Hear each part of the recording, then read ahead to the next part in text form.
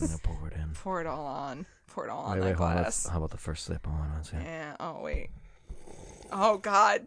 It's turned into an ASMR podcast real quick. I'm gonna scratch that. Oh, my We have a guest this Guys, time. we have a guest. Welcome to Rock Candy. Your favorite weekly ASMR podcast. I mean, I'm sorry. Your weekly podcast bringing us sweet treats from the world of music. Spoiler alert, this one's going to be really ASMR-y. Are you just going to talk like that the whole time? No, I'm done now. All right. Well, now I can't keep it up. It takes too much of my breath. You were being very sensual with your mic. Very sensual. Oh, wait, hold on. I got it. Ladies. There you go. We're in a really small room, and it's hot in here, Even- and I'm uncomfortable. I'm sweating. I don't have pants on. We don't. We don't. We don't. We're ladies. It is technically accurate. Yes. Neither of us are like, wow, we are not even trying to stay on any sort of fucking track today. Yeah. And But I anyway. think that is very, Ooh. very apropos to this episode. Sidebar, have you guys ever played the what would I call that? The cover band game.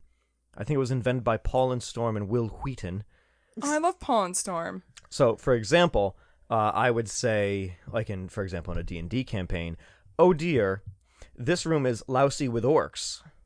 And then you would say, lousy with orcs is my GWAR cover band. Oh, There you go. I see what you're doing there. Gotcha. It's a great game.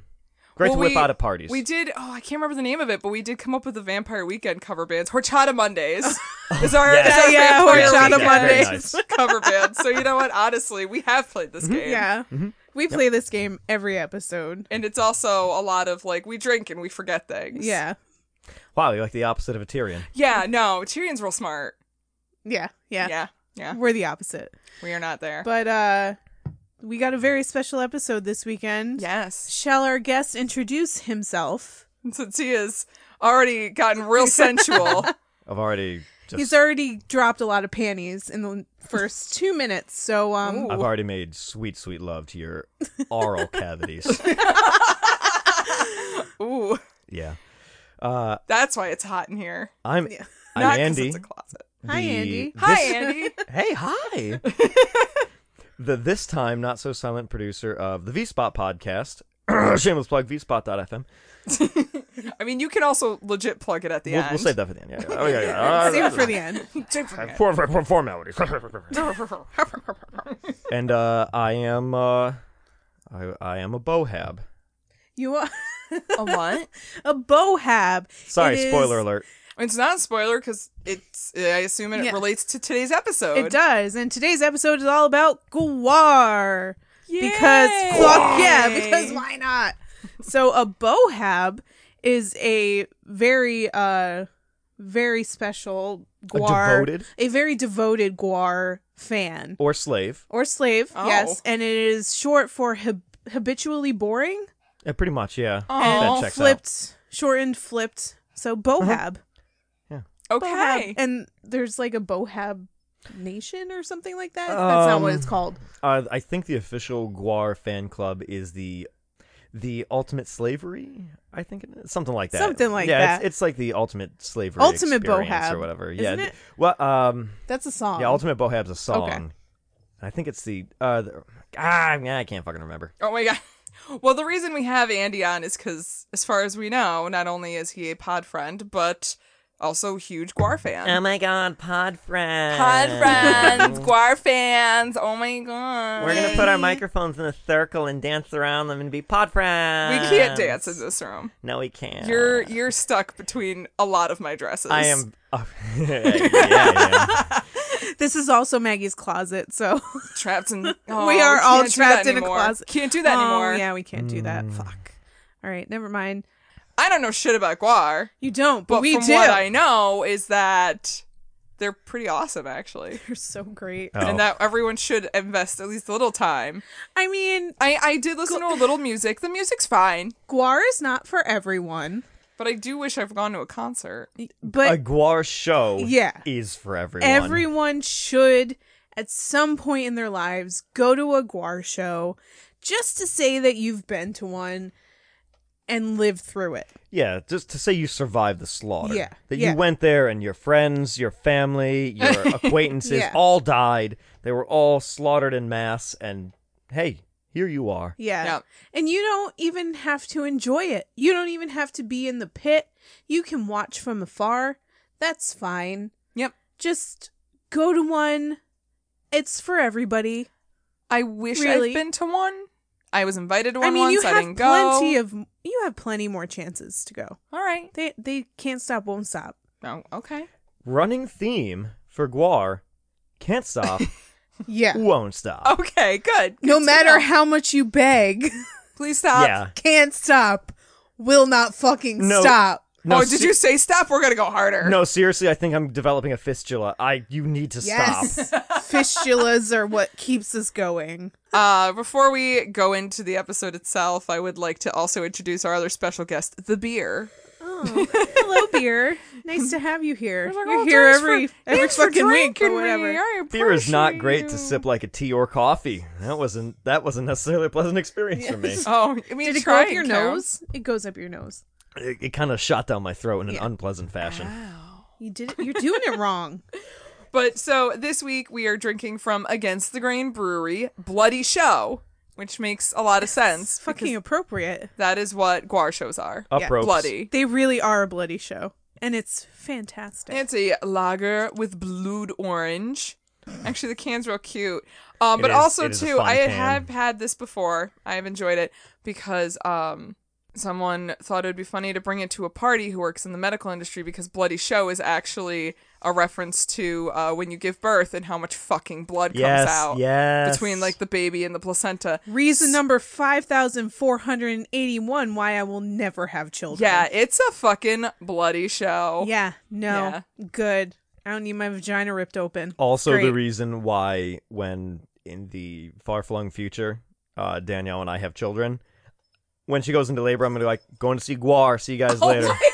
I mean, there's no difference. No, Yeah, there really There's no isn't. difference. Yeah. I'm gonna be covered in various fluids. So hey, She whatever. should just give birth on stage. Oh my God. You guys would definitely get in for free. I'm pretty sure we could make that happen.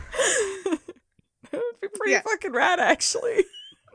Can you do that? the umbilical for Can we sync that up? Can GWAR Yes. be Would- in the hospital? No, Oh. yeah, like how down would Danny be for that? Very much, and Ballsack, the Jaws of Death, would definitely have to cut the umbilical. Yeah. It's really the only way. Yep. That's Yep. actually sounds pretty amazing. Oh my God. All right. I mean, I think we've covered our bases, right? We know we who can, everyone we can is. start the fucking Oh, bloody show now. I'm Maggie. Oh yeah, I am Ashley. We always forget to introduce ourselves. People know. Do People- they know? I don't know. They Nobody don't give knows. a shit. They don't. Whatever. They don't give a shit. We sound like we're the same person. I don't think we do, but still, nobody really knows who's who. I'm looking Yeah. at your meat faces, and I don't even know. Meat facers. I like it. But yeah, I with that, I think you guys can Get start this show on bloody the road. show. Yeah, start the bloody show. So GWAR is legendary, and truthfully, GWAR is gross. Yeah, Yeah, really, yeah, like checks everything out. I've really heard. fucking gross. If you have ever had the privilege of going to a GWAR show, you know that you don't wear clothes you'd expect to wear again. Because you know that you're going to get a giant latex cuttlefish cock spewing monster pee in your face. Gross. And I'll explain that later. Let it develop. Yeah. Let it breathe. Let it sit there for a bit. Like a fine wine, GWAR needs to breathe. Because you're going to see a band of outer space battle warriors that have terrorized, skull-fucked, sodomized, maimed, and killed their way through the universe, corrupting the human race with their extraordinary vulgarity and unrivaled violence. Each GWAR show isn't just a concert. Yeah, you go because you like metal, but you truly get your money's worth. You get these sweet tunes, but you also get a theatrical performance. All the characters in the GWAR lexicon wear crazy monster costumes with intricate details, from the tippy tops of their horns to the bottoms of their multiclawed feet. Made out of latex and rubber, these costumes have become legendary in their own right. Enough so that GWAR has multiple production warehouses around the country that create everything they need for their shows. What? And one cannot forget the massive amount of blood, sweat, and tears, real and fake, not to mention piss and cum, that accompanies Real and fake? real and fake. Depending on the time. Maybe. Depending on the time. Yes. Yikes. That accompanies every GWAR show, expect to be doused in liquids from start to finish and never be able to wear that ill-advised white t-shirt ever again. I will say, a white t-shirt. Now, when you go to It can be a trophy. Now, when you go to a GWAR show, you can identify two various types of people. Mm-hmm. There are the bohabs that are wearing their white shirts, sometimes adorned with artistic renderings of characters or phrases such as "jizz here." Mm-hmm. And then you can find the other sect of people wearing their high heels, with their high heel boots that go up to their knees, Yep. their fishnets, their short shorts, and their black other band t-shirts. Why? These are the scene kids. Oh. Or the newbies. They either don't know what's about to happen to them, or they don't care because, dude, like, another show is playing at Upstate, and we just have to go. Oh my god, is that a real Did thing? you know Devil Driver is opening for them? Please. Yeah. Please. Oh my god. All right, I didn't know that was a real thing. Yeah. Fucking scene kids, man. All right. I'm learning so much tonight. You gonna learn today. I'm gonna get my learn on. You're gonna. The intent was always to shock and disgust, but somewhere along the way, GWAR gained a huge cult following. The combination of amazing prop and costume creation and musicianship and a huge dose of politically incorrect humor resonated with a lot of 90s kids, and despite constant lineup changes and a couple of very unfortunate deaths, GWAR has continued to kick humanity's ass through the present day. I'm sad even with that line. Am I gonna have to buckle up, buckaroo? Oh, yeah, kind of, sort of. Like Yeah. 80s style seatbelt? No. No, Like where it's a little not safe, but not really It's safe. not a Wendy O. Williams kind of thing. No. but Oh, it's good. sad. It's fucking Yeah, sad. and I'm not gonna rip your heart out there's or a, anything. there's a general theme and a message that you guys have that's gonna come back. God damn it. Yeah. Yeah. Yeah, it is. I already know what Okay. it is. Sorry. Spoiler alert, I already know what it is. Yeah. Spoilers, honey. Spoilers. GWAR was one part the brainchild of Dave Brocky. Dave was an adopted kid from Ottawa, Canada that grew up in Virginia and thrived on punk and metal. He's Canadian, this all makes sense. Yeah. Yeah, he was originally Canadian, but he grew up in Virginia. But still? Yeah, no, it counts. He attended Robinson Secondary School, one of the biggest high schools in the state, and was the unequivocal leader of his punk clique. Despite the fact that Robinson Secondary had roughly 5,000 students, which is mind-boggling to me. Not mind-boggling? Yes. You put your mind in a bottle. Yes. It's bottling. It's boggling. It's bobbling. Yeah. It is all of the B words. Like, that is literally twice the size of my entire hometown. Literally. That's amazing. Yeah. Dave made sure he stood out, whether it was with clothes, the music he listened to, or his brash, fearless, and unapologetic attitude. After graduating high school, he made his way to Virginia Commonwealth University in Richmond, where he majored in art and experimented in prop making, not to mention a whole lot of drugs. Which, Yeah. fun fact, he got his original drug habit from his brother, Good job, brother. who was... I learned it from watching you! I learned it from... Oh, man, I don't have a good Brocky impersonation, which is a real bummer right now, but I learned it from watching you, brother. There you go. That's very Randy Savage. Oh my yeah. god. Ooh, yeah, acid, brother. Snap into some heroin. Snap it. Snap it No! LSD. Snap out of heroin. Snap out of heroin. Oh my god, that should be our catchphrase. Snap out of heroin. Oh, man, Yes. timely for Endgame. Ooh. Oh, too soon? I'm Always. acting like I know what you're fucking talking about. Fine, but it's it's fine. not. No. Just roll with it. By 1984, Dave was in a band called Death Piggy. All right, he's already on brand. Alrighty. Have in fact spray painted a Death Piggy logo on the side of a van at a barbecue, Amazing. As you're supposed to do. as one does. As one does. Death Piggy was a trashy shock comedy punk band that was already getting gigs in Richmond, opening for and outperforming Wendy O. Williams. I don't know how I feel about that. I'm okay with it. Like, but It makes sense. outperforming, yeah, but I'm still frustrated that different she ways. didn't get more attention. She didn't get her aren't we due. all? Yeah, We all we are. should be. Yeah, we should be. Yeah. Because Richmond was basically the murder capital of the U.S. in the mid-'80s, and the real estate market there was pretty much equivalent to modern-day Detroit, abandoned warehouses were abundant, often taken over by squatters looking to make some easy cash renting out space. Death Piggy rented space in an abandoned bottling plant called the Richmond Dairy from a group of hippies that did exactly that. Woo, dairy. They dairied out? Woo, the dairy. Yeah. That is the only time you'll hear me go, woo, dairy. Here he met two other tenants named Hunter Jackson and Chuck Varga, who were musicians and costumers in their own right. Hunter Jackson was particularly good at costumes, and Dave recruited him to create some fun threads for Death Piggy. Hunter and Chuck also used the bottling plant as a studio for an artist collective called the Slave Pit, where they planned to film their movie Scumdogs of the Universe. Oh. They, Hunter Jackson is, boy, I can't wait to, he's a very talented guy. He is really, he is very good at what he does. And when Death Piggy ran into Hunter Jackson, this is one of those like things of, you know, the stars align and people come together. And Chuck Varga too, I've met him a couple of times, and he's a very, very nice man. The movie was very GWAR-esque, maybe like OG GWAR, the original GWAR, the super the OG. prototype Proto GWAR. GWAR. Yes. This meant there were a lot of badass-looking props and costumes left over after filming was done, and it would be a shame to just throw them away after Hunter spent so much time making them. So Dave came up with a great idea for reusing them. Start a monster metal band. All right. This checks. Yeah. All right. He already had... Like you do. Yeah. Like you do. He already had Death Piggy performing shows, so he recruited the same members of that band to open for themselves, but as an intergalactic band of monster warriors from Antarctica. Okay. They called this new band GWAR. Wait, what is it? GWAR. Like Arnold Schwarzenegger saying GWAR. Saying basically, anything. Yeah. Saying anything. The band I like to see, this band, his name is GWAR. What the fuck?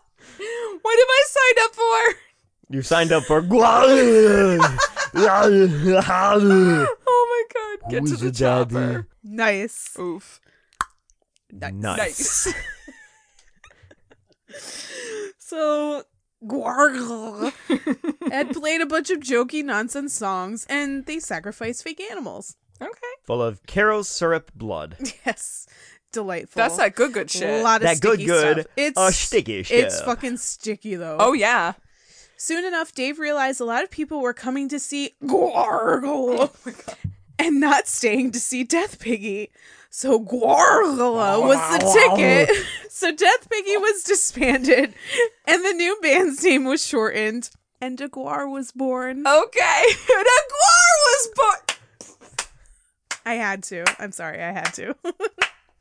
Move over, Lady Gaga and Bradley Cooper. Fuck off, you guys. GWAR was born. Can we remake that movie again? With GWAR. With Again. GWAR. Yes. It'd Yes, be we a can. Because that would be like, what, the much more 7th fun. remake of that fucking movie? I would actually go see it. All right. I'd view it with my eyeballs. Yes. Oh my God. Yes. You My can make actual eyeballs. Do we need to, I think at points throughout this, we should do a check-in with Maggie to make sure she's still here and she's still with us and still enjoying the And she ride. hasn't had such a deep laugh that she like can't breathe anymore. Yeah. By the way, if you need to pee at any point, it's probably a good idea. Yeah. Because otherwise, You It's might going to pee your turn into a pants. GWAR concert? it's Yes. gonna turn into a GWAR show. And you have carpeting in here. That's not good. No, and that's not good. And that's gonna stain. That's going to stain. I'm in the farty chair. Last thing I need to do is pee in the farty chair. Ooh, awkward. It'll come This out. is really... Then it would this be is- the wet farty chair, Hold and on. nobody likes wet farts. I think we're really turning into a GWAR podcast right now. I'm the fine wet- with that. Can we do that? The Yeah. Wet Farted Chairs by Cure cover band. Yes! By 1986, prop production for GWAR was in full swing at the dairy. A friend named Don Drakulich, is it Drakulich or Drakulich? Ooh, I like I Dracula. like Drakulich. You know, I'm not. Drakulich!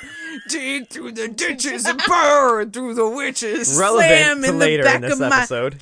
Dracula. Dracula. Yeah. Yeah, I'm gonna say that's what you're calling him now. Okay. I don't give a fuck if that's his name. I don't actually know what is the proper pronunciation. I assume it's Draculich, but I think he's cool with either, honestly. It's Draculich now. Mm-hmm. Yeah.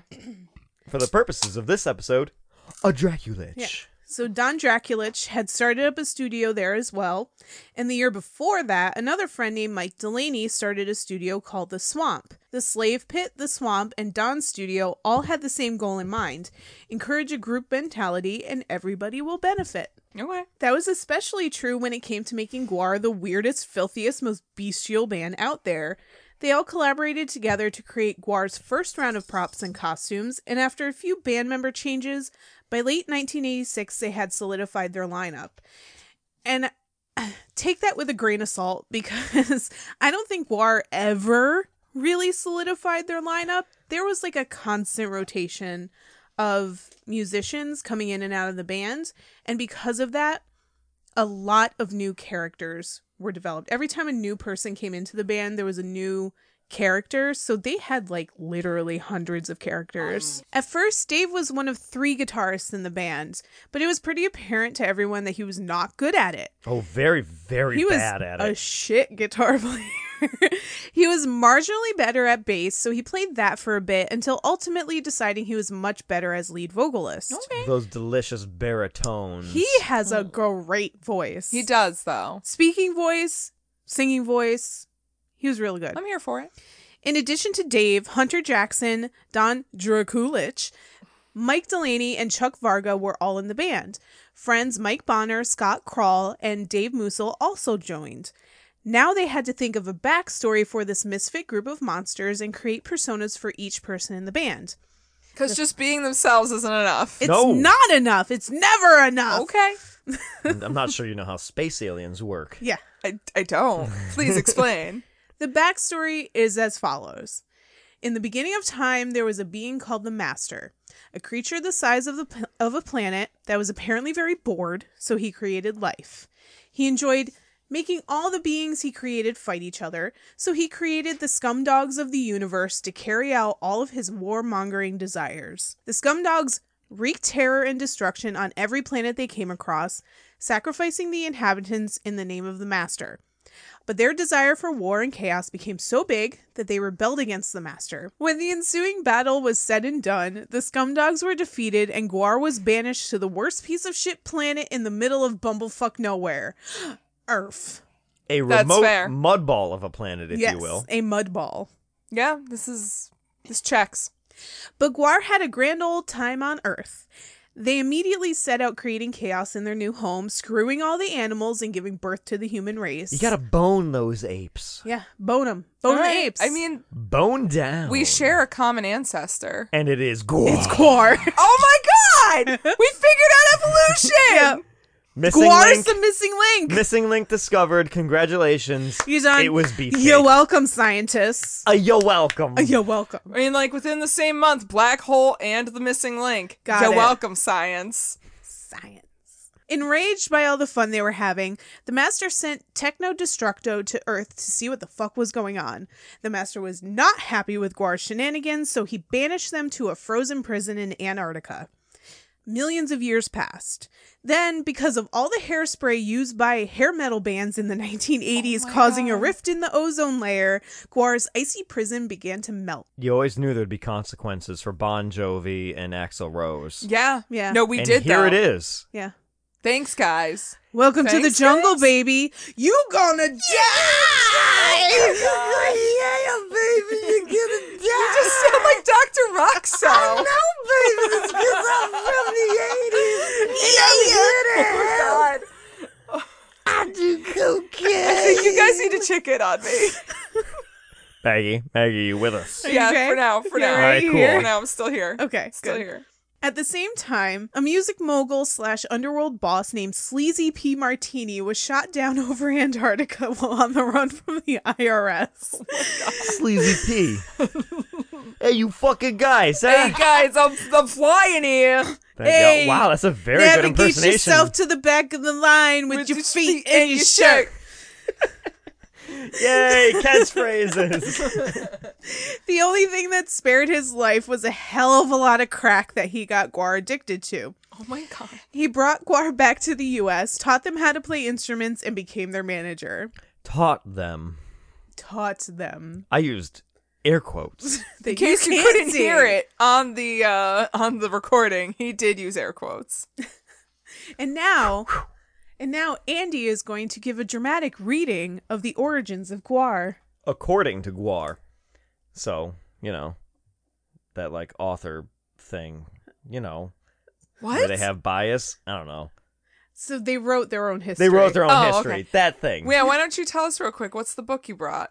So I'll cite my sources. Say your sources, bitch. This is English class. English class, motherfucker. So my primary source, aside from my own brain case, is Let There Be GWAR. By GWAR. A compilation by GWAR compiled by Bob Gorman and Roger Gastman. We'll talk more about them. Yes, we At will. least Bob Gorman. We won't talk about Roger. I don't know who Roger is. Millions of years ago, GWAR rampaged across the galaxy with a gang of space pirates called Scumdogs of the Universe. Falling out of favor with their master, the Master, they were imprisoned on the most remote mudball in the universe, Earth. They killed off the dinosaurs and inadvertently created the human race by having sex with apes. After that, GWAR influenced the development of the planet until one wild gig destroyed Atlantis. Then it was decided that they should be frozen and entombed in Antarctica to prevent them from screwing up Earth any further. Several thousands of years later, Sleazy P. Martini, known pimp, pusher, pornographer, and record business executive for Capitalist Records, accidentally stumbled onto their Antarctic tomb and awakened them. He took them to New York, gave them electric guitars, and began to market them as his latest rock and roll sensation. Some of GWAR's adventures are chronicled in their albums, comics, and videos, but some are still plenty of GWAR stories await to be told. It's very good. Wait. Oh, thank you. Snaps all around. Snaps in a Z formation. So are they the reason that the polar ice caps are melting? No, that is the fault That's of the hair metal Axl bands. Rose and John Bon Jovi. And Vince Neil. And Republicans. And Republicans. Yeah, I said it. Fuck you, Big Oil. Sorry, we're not a political podcast. Fuck your CFCs. Very good. Very good. So, Dave Brocky's character, Odorous Arungus, was GWAR's de facto leader. He was nearly 50 billion years old. I mean, very old. But Very looked old. great for his age. He really He really just took did. care of himself. He did. Omega-3s. It's all that crack. Them fatty acids and that crickety crack. Crickety That's it. crack. That's it. Yes. Now we know what I gotta do. He was born to a supercomputer father and a petri dish of a mother. He was assembled on the planet Scumdogia, thrown into a gladiatorial arena immediately after he was brought to life, and forced to kill the quote-unquote slow tards that were trying to rape him. Oh, okay. It comes What back. a way to grow up. Oh, it comes It comes back. back. It makes sense later, Maggie. Yeah. Just listen. Take your seatbelt. Buckle in. Enjoy Buckle the up, ride. Buckaroo. I'm here. Ooh-wee. He was given a sword that he always had by his side, which he named Untlick, as well as the cuttlefish of Cthulhu, which is basically a giant dick shaped like a cuttlefish. It has eyes and kind of a mouth. Yeah, it squirts things. Wait. Maggie, I can find you a picture if you give me a minute. Hold on. Yes. The only thing he really, truly gives a shit about is crack. He loves his crack. Can I ask a question? Say You crack may. again. Can you say crack again? Crack. No. But also, do they really do crack like IRL? Because we've kind of referenced drugs at this point. Or is it just like, is it like a fun hot buzzword for their band and their image? It's a big thing for their image, but also maybe. Okay. We'll get into it later. Yeah, All right, well, all right. The words will be had. Yeah. All right. Words. I wasn't trying to will steal be your had. future thunder, but I am insanely We will curious. probably maybe answer it later. Okay. Probably, maybe. It could happen. The first Odorous costume was nothing like what it is today. He was pretty normal looking in those early days, wearing a helmet with tinfoil spikes and claw feet. Perfectly normal. Yeah. Eventually, Odorous morphed into the demonic beast we know today. Rubber wig with horns and a spiked crown, a fetid, almost, I want to say, ground beef looking face. Yeah, it's pretty accurate. It's pretty ground beefy. Was he the guy talking in the ASMR video? No, that wasn't him. That's a different one. There's Odorous. Oh, yeah. So originally, what the human slave Brocky did for Odorous was glue cornflakes to his face. Yeah, it kind of looks like he glued cornflakes and then just put paint over it. Like a poor man's Freddy Krueger? Yeah, Kinda. All right. Yeah, very very Freddy Krueger. kind of, and also literally. Yeah, yeah. Yeah. All Yeah. right. He had giant shoulder pads with massive World War I spikes, huge clawed feet, and all the BDSM jock straps and fishnets you can handle. Hot. His butt looked real Can good. I throw this out there? Sure. Brocky had a fucking phenomenal ass. He did. He Like- really did. Like, whoa, ladies, that butt. I'd slap that butt. Oh, sorry, A lot. that's a little presumptuous.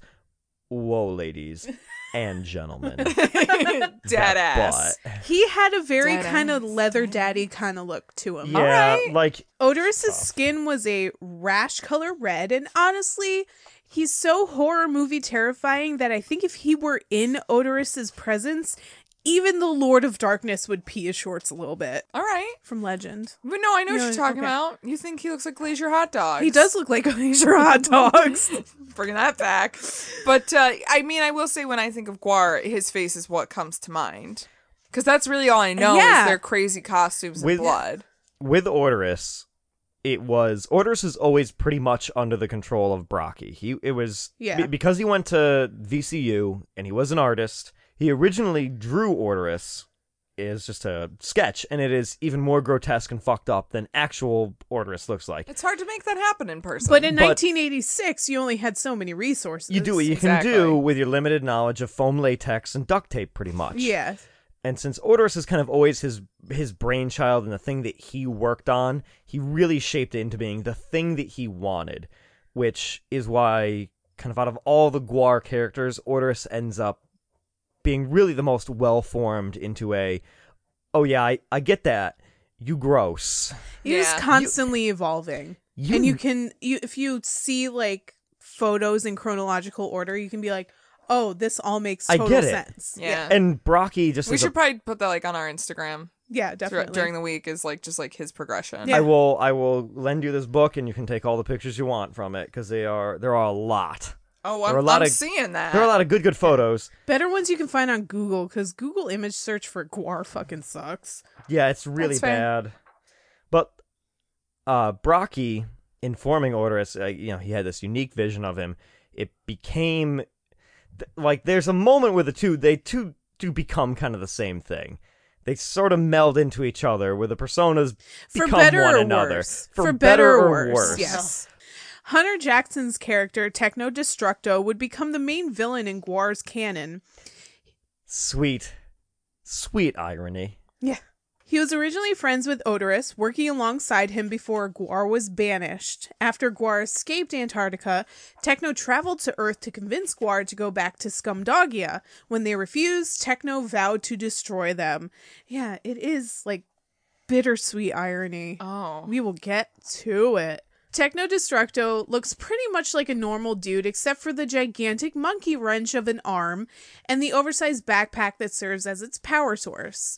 His favorite activity is drinking lube and jerking off to popular mechanics. Like you do. As you do. I'm really more put off by the drinking lube than anything else. Are you Yes. though? Yeah. Yeah, Okay, jerking off fair to enough. popular mechanics, fine. You do Drinking what you lube? do. Drinking lube? Oh shit, that wrench. He's got a wrench arm. Maybe the wrench arm controls how he's jerking it. Maybe. This giant nuclear backpack or whatever. Hey, the look, fuck I that don't kink shame nobody, but don't drink lube. I feel like that's not good That's for not you. healthy. Probably not healthy, yeah. Not No, healthy. not Even good if for it's you. water based. Yeah, ooh, no. And he has been described as coming from, quote, beyond Venus, beyond Jupiter, and that's way past Uranus, buddy. Ah! Yes. Yes. Sexecutioner was the character originally played by Mike Delaney, but upon his departure in 1987, Chuck Varga took his place. Sexecutioner's origins are a bit muddy. Some say Odorous summoned him from a ritual, some say he's from France. I'd say France. He It say could be both. he do say he from France. Yeah, does he have a French accent? Kinda. GWAR's official website, however, says he's from the genital V system. Whatever that is. Which is France. Yeah, Yeah, that's France. Which is France. Yeah. Look it up. Either way, his costume is straight up BDSM inspired with an underbite and massive sharp teeth protruding from it. Hot. By the time 1987 rolled around, the band added Nippolis Erectus, Flatus Maximus, Beefcake the Mighty, and Ballsack the Jaws of Death to the lineup. And their first full-time female band member, Slymenstra Hyman, came on board in 1988. Progressive. I have to say, I'm going to give props where props are due. GWAR pretty much always had a female band member. Oh. That's pretty awesome. Whether they were part of the band or slaves. They also had, one of their major villains was a female, Skullhead Face was female. Technically female. Yes. And Slymenstra was as far as like things in the 80s and 90s go, Slymenstra was an equal to Odorous and she was like a full-fledged member of the band. She was like, right there with everyone. And even in the very, very early days, they always had GWAR Woman 1, GWAR Woman 2. And they weren't just in a chicks in bikinis dancing on stage. They were always part of their mythos. They were fucking shit up. Yeah. They were fucking and killing and doing all the same shit that all the other members of GWAR did. They were always powerful female kind of characters. Never just like oh my god, here's my tits. I have a lot of Aquanet in my hair. I love Bon Jovi. Yeah, no, they oh my god, Axl Rose, look at you over there. Ooh, but let's not. Ooh. Isn't he like 5'2"? I'm more of a Dave Mustaine He's girl. 5'7". Still shorter than me. Jesus, he's also 5'7" around nowadays. Oh, hot takes. Those good hot takes you come here for. Fuck. By then, they had a serious cult following in Virginia. Fans went nuts for their stage shows, which weren't limited to crazy costumes, but interactive sets that involved their audiences. Concert goers expected craziness, but as GWAR's live shows got more sophisticated, the more the fans expected to be doused in fake blood, piss, and jizz, and were treated to mock sacrifices of animals and celebrities alike. Mockery, humiliation, and dismemberment of political, religious, and pop culture figures is a GWAR tradition that continues to this day. By 1988, they were ready to make their first album. I believe... What? Okay. We haven't even gotten the first album yet. No. Oh, I'm sorry. Did we not mention that there was a lot of GWAR backstory? There's GWAR backstory. A whole lot of GWAR backstory. They also have 15 albums? Yeah. Is it okay that I'm still really confused on what's going on? Yes. Yep. So Okay. were they. Yeah, everybody was. There's Cool. a lot of people in this story. There's a lot going on. It's like Game of Thrones. It gets easier after season 5. I feel like we're just doing that puppet show all over again. Yeah, we are. Was we it are. saucy? A little bit. I set puppets on fire. And you made Brienne and Tormund kiss a lot. But just how it should Which be. checks out, yeah. Yeah. I believe they set the bar pretty low for their first effort. They weren't trying to impress anyone, but rather shock people with how disgusting they could be, while also telling the GWAR origin story. The album, titled Hello, spelled like Jello, Hell-O. I get it. Get it? I get it. But Hello was released by Shimmy Disc Records, an independent label that actually had quite a following. Between the album and their notorious live shows, GWAR had gained enough momentum to do a coast-to-coast tour in 1988, and that led to an even bigger tour in 1989. After that, they went straight back into the studio to record their second album, Scumdogs of the Universe, their first album under Metal Blade Records, and their best-selling one to date. It is quite good. It is. It's so good. It is damn near perfect in my opinion. It's quite good. It is a very good album. Quite good. It hits all the notes from A all the way to G, all the notes. They did that very well. But also, despite the fact that it was made in 1988, it still holds up now. It really does. And not a lot of people can say that for shit they made in 1988. Truth. On their more recent tours, they have added in more stuff from Scumdogs than they had in the Which past. is great. And the Scumdog songs play just as well in a newer GWAR style. They are borderline timeless, some of them. Yeah. Especially the song. I feel like it's kind of like the equivalent of Metallica trying to play Black Album songs now. Yeah. Like, if you go back and listen to the Black Album, It holds up. it still holds up. Holds up real good. If you go back and listen to Scumdogs of the Universe, it's like no time ever transpired No. between when Yeah. they released it and now. Everybody has their timelessness album, and that's this just theirs. is definitely it. And a couple of fun facts about Hello. It was recorded in New York City in almost literally a dude's apartment. Mm-hmm. I can't remember As what most they... great albums are. Yeah, I can't remember what they referred to the guy who produced it as, but he had a fun name. I don't I'm remember what sure. it was. They all do. But there's certain tracks on that if you have a decent copy and you turn it up, you can hear the sounds of New York City streets in the background because they left a window open while Ballsack was recording tracks. I mean, I get it. It's fucking It was hot hot. when you're recording in a tiny ass apartment room. and I mean, I feel attacked right now. yeah, and I mean, you've seen these boys. You've seen these boys in their big big boys. mutant Yeah, they're forms. big boys. Wait, do They they, got- even record in their costumes? What do you mean costumes? What costumes? Never What are you talking mind. about? Never mind. Yeah, Scumdogs gives you the whole origin story of the band as well as some insight into how truly gross and un-PC they could be. Its intent was to shock and satirize, and that goal was 1,010% achieved. But let's not forget that GWAR is a band. The onstage performance is a crucial part of who they are, but they would be nowhere if their music wasn't good. Right. Dave Brockie was always a student of punk rock, but becoming more popular around this time was thrash metal. So GWAR put the two genres together, making a thrash punk amalgamation that was the perfect soundtrack to their space alien personas. They weren't reinventing the wheel with their music, I will say that. However, they were great songwriters and musicians. You kind of have to be good at your instrument in order to play in those costumes. They made music that was catchy and accessible, but could still melt your fucking face off. Yeah. And that's it fair. did. Yeah. No, It's really good. it is good music. Yeah. It done did melt face. My face is never gonna be the same. It's gonna look like fucking Odorous Orangus. I'll say. That's Oh, why that's it looks the that point. way. As their sound evolved, so did the Slave Pit. By 1990, it became a legal corporation that did everything for the GWAR empire. The music, the props, the costumes, the films, the music videos, the tours, everything was created and produced solely by the Slave Pit. Okay. And you've got to remember, we're back in the very late 80s, This is very 90. early 90s, Yeah. when a long-form music video, a la a movie, Yeah. was a thing that a record label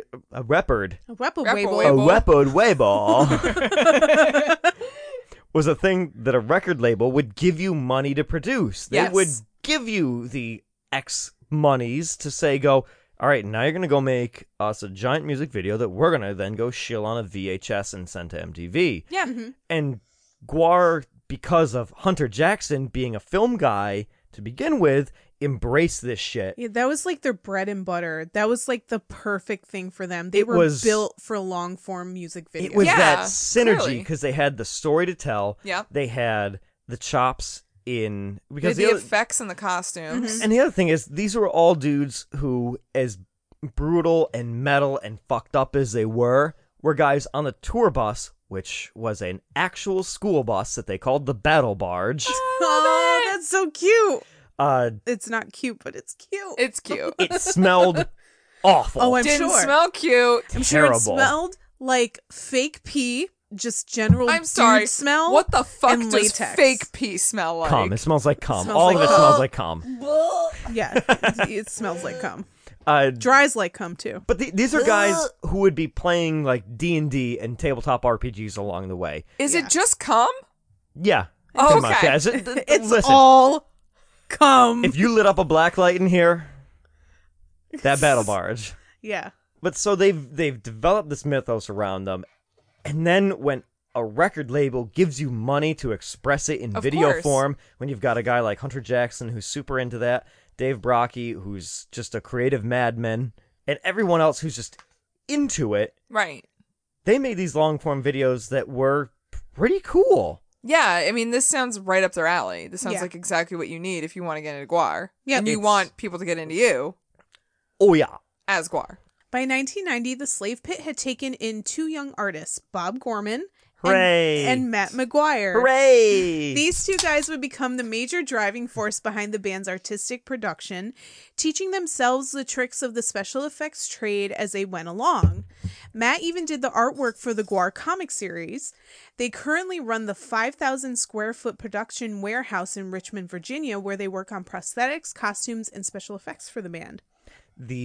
There's always been like kind of 2 sides to GWAR, the music band part and then the artist part. Right. And they've spent all of their history crossing back and forth. And McGuire and Gorman, when they came in, they're literally like kids who saw GWAR and like, I want to do the GWAR. Like they were the Bohab slave guys that were like, I want to do this for you guys. They were literally fans that said, oh my God, mister, I'm going to VCU as well. Could I come and sculpt your props? And then Can I sculpt your dick? Could I, excuse me, sir? Yeah, that's fine. This Excuse me, sir, could I come in and sculpt your dick? Oh, you can come, all right. And then they did. And then everyone did. Oh, goodness. I have a super, soft spot in my heart for Bob Gorman. He's such a sweet boy. I kind of thought you were going to say you have a super soft spot in your heart for cum. I mean, shoes and fitting and the whatnot, I guess. So the Slave Pit was taking off, and so was GWAR's popularity.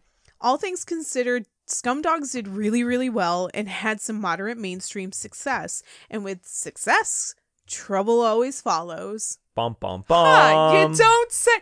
You know, a wise man did not did a likely say, story at all. You know, a wise man did once say, "Mo money, mo problems."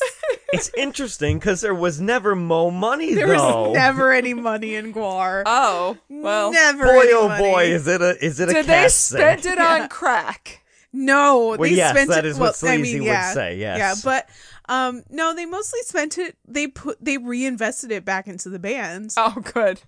They were smart about their money for the most part. Every single time they made money, they funneled it right back into the slave pit.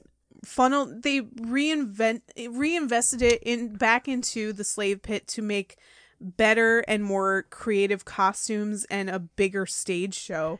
Even though they weren't playing bigger venues, see, when their shows got bigger, but the venues didn't, and that's the crazy part. See, when you initially said the slave pit, I just assumed it was like weird groupie things, but it's people that work for them. It sounds like it should be, but no, it's people that work for them, and it's people that are behind the creative genius that is GWAR the band. That's really cool.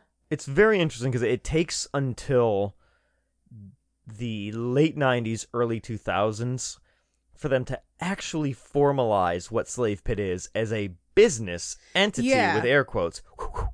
Like these days they actually know what the fuck they're doing and they run it like a business. They figured it out, but for a good what is that, like 15 it was 20 kind of years? Just whatever the fuck they wanted it to be. It was like this weird hippie artist punk commune of just whatever, we're gonna make it work. People live there. People live. It wasn't just a studio you went to go work at. They all lived there. The dairy in an abandoned bottling plant. The dairy was a building where you would go in, find a room, say, my room. You would put a jizz-soaked mattress on the ground, and you would sleep there. Yep. And then you would get up, you would go over to the place that Hunter had decided was his room, and you'd work on stuff. And you'd go across the hall, and you'd play around on your skateboard. And then you'd go across the other side of the hall, and you'd go say, what's up to Chuck Varga, who would be like, check out this dick I molded. Yeah. This sounds amazing. Yeah. The dairy to be alive in Richmond in the late 80s would have been a fascinating time. I mean, I think we were alive, but we were Not in Richmond. too young. I was too Also young not to in be Richmond. there. I mean, we were in Richmond, but also I'm pretty sure at 5 years old, if I like waltzed like, "Hi, can I have a job here at GWAR?" They'd be like, I don't know. They would have said, "You can fit in this costume. Yeah. You Oh can fit in this my costume. Fuck." God, that'd be fun though. So let's get to the troubles. Okay. Yeah, we're really delaying can I the give you- fun part can I of give our you a segue? podcast. Yes. A storm's a brewing. Apparently, some North Carolina citizens didn't take too kindly to Odorous' onstage antics. By now, Odorous would use the cuttlefish of Cthulhu to spray audiences with fake bodily fluids made from water and powdered dye. Someone complained to authorities that the 2.5-foot-long latex dick was offensive, and Brocky was arrested backstage after the show on charges of disseminating obscenity. Wait a minute. Conservative Christian North Carolina didn't like a dick jizzing on them? Shock. Shock and awe. And awe. Surprise. Also, the cuttlefish was confiscated as evidence. They took his dick Don't away. touch his dick. They took his dick away. Yeah, he had to go back to his vagina maw codpiece. Yep. Yep. Being a Canadian citizen, Brocky was almost deported. What? Instead, he entered a plea deal, and as a result, he was banned from North Carolina for a year. Wait a second. I have questions. Why are you at a GWAR show? And you get surprised when you get jizzed on. Yeah, well, I think, I don't know, maybe it was somebody who was pissed off about the noise next door, but the club owner was also arrested. I mean, that's a sentence for the ages. You're at a GWAR show. Why are you surprised you got jizzed on? Yeah. You've been surprised you got jizzed on at a GWAR show. Did you not do your research before you went to this GWAR show? You signed the waiver. Yeah. Yeah. This incident was the inspiration for their next album, America Must Be Destroyed, released in 1992. All right. The arrest was pretty much written into the GWAR mythos in this album when the Morality Squad ambushes Odorous and steals the cuttlefish. God, the Morality Squad is great because it's a grandpa in a chair, a giant, like, beefy fucker, and then somebody else. I think I don't remember the else. other person. Yeah. America Must Be Destroyed was accompanied by the movie Phallus in Wonderland. Oh my Greatest God. title ever. Again made by GWAR's own Slave Pit Inc. It detailed the origins of GWAR and contained all of their music videos up until that point. It was nominated for a Grammy in 1993 for Best Long Form Video. Can I Lost to Annie Lennox, by the way. I don't know how to feel about that. Can I throw this out there? Your face at hearing GWAR was nominated for a Grammy is the Priceless. best face. Did we But, all like, do? I'm just really surprised that it's like GWAR got nominated Yeah. for Phallus in anything. Wonderland. In Land is- 93 of all Yeah. times. And 90, hold on, because we're still, like, we still have remnants of Satanic Panic. We still Yeah. have, like, parental And advisories also, up the butthole. Not that long ago, Jethro Tull just won a fucking heavy metal Grammy. So, We're- like, we're the not gonna Grammys talk were about not that. on their shit at all. Grammys have never been on their shit. I know, but, like, Ever. even... I just don't care about music now, so I don't know how to feel about it now. But I Right, will say, right, like, right. back then, especially not. Yeah. And since controversy seems to follow them wherever they go, of course it would rear its frightening head at the Grammys. Preceding the ceremony, Odorous made some unflattering comments about how the Grammys are a, quote, meaningless accolade bestowed upon GWAR by a retarded child. Yeah. Yeah. That statement holds up. It Yeah. it holds Yeah. up. Even More to than this day. anything that any Checks artist out, yeah, has checks ever out. said or done. They were then uninvited to the Grammys, but they went anyway. Good for them. They were just about to sit down in their costumes to watch the ceremony when they were seized and kicked out. Fuck you, Grammys.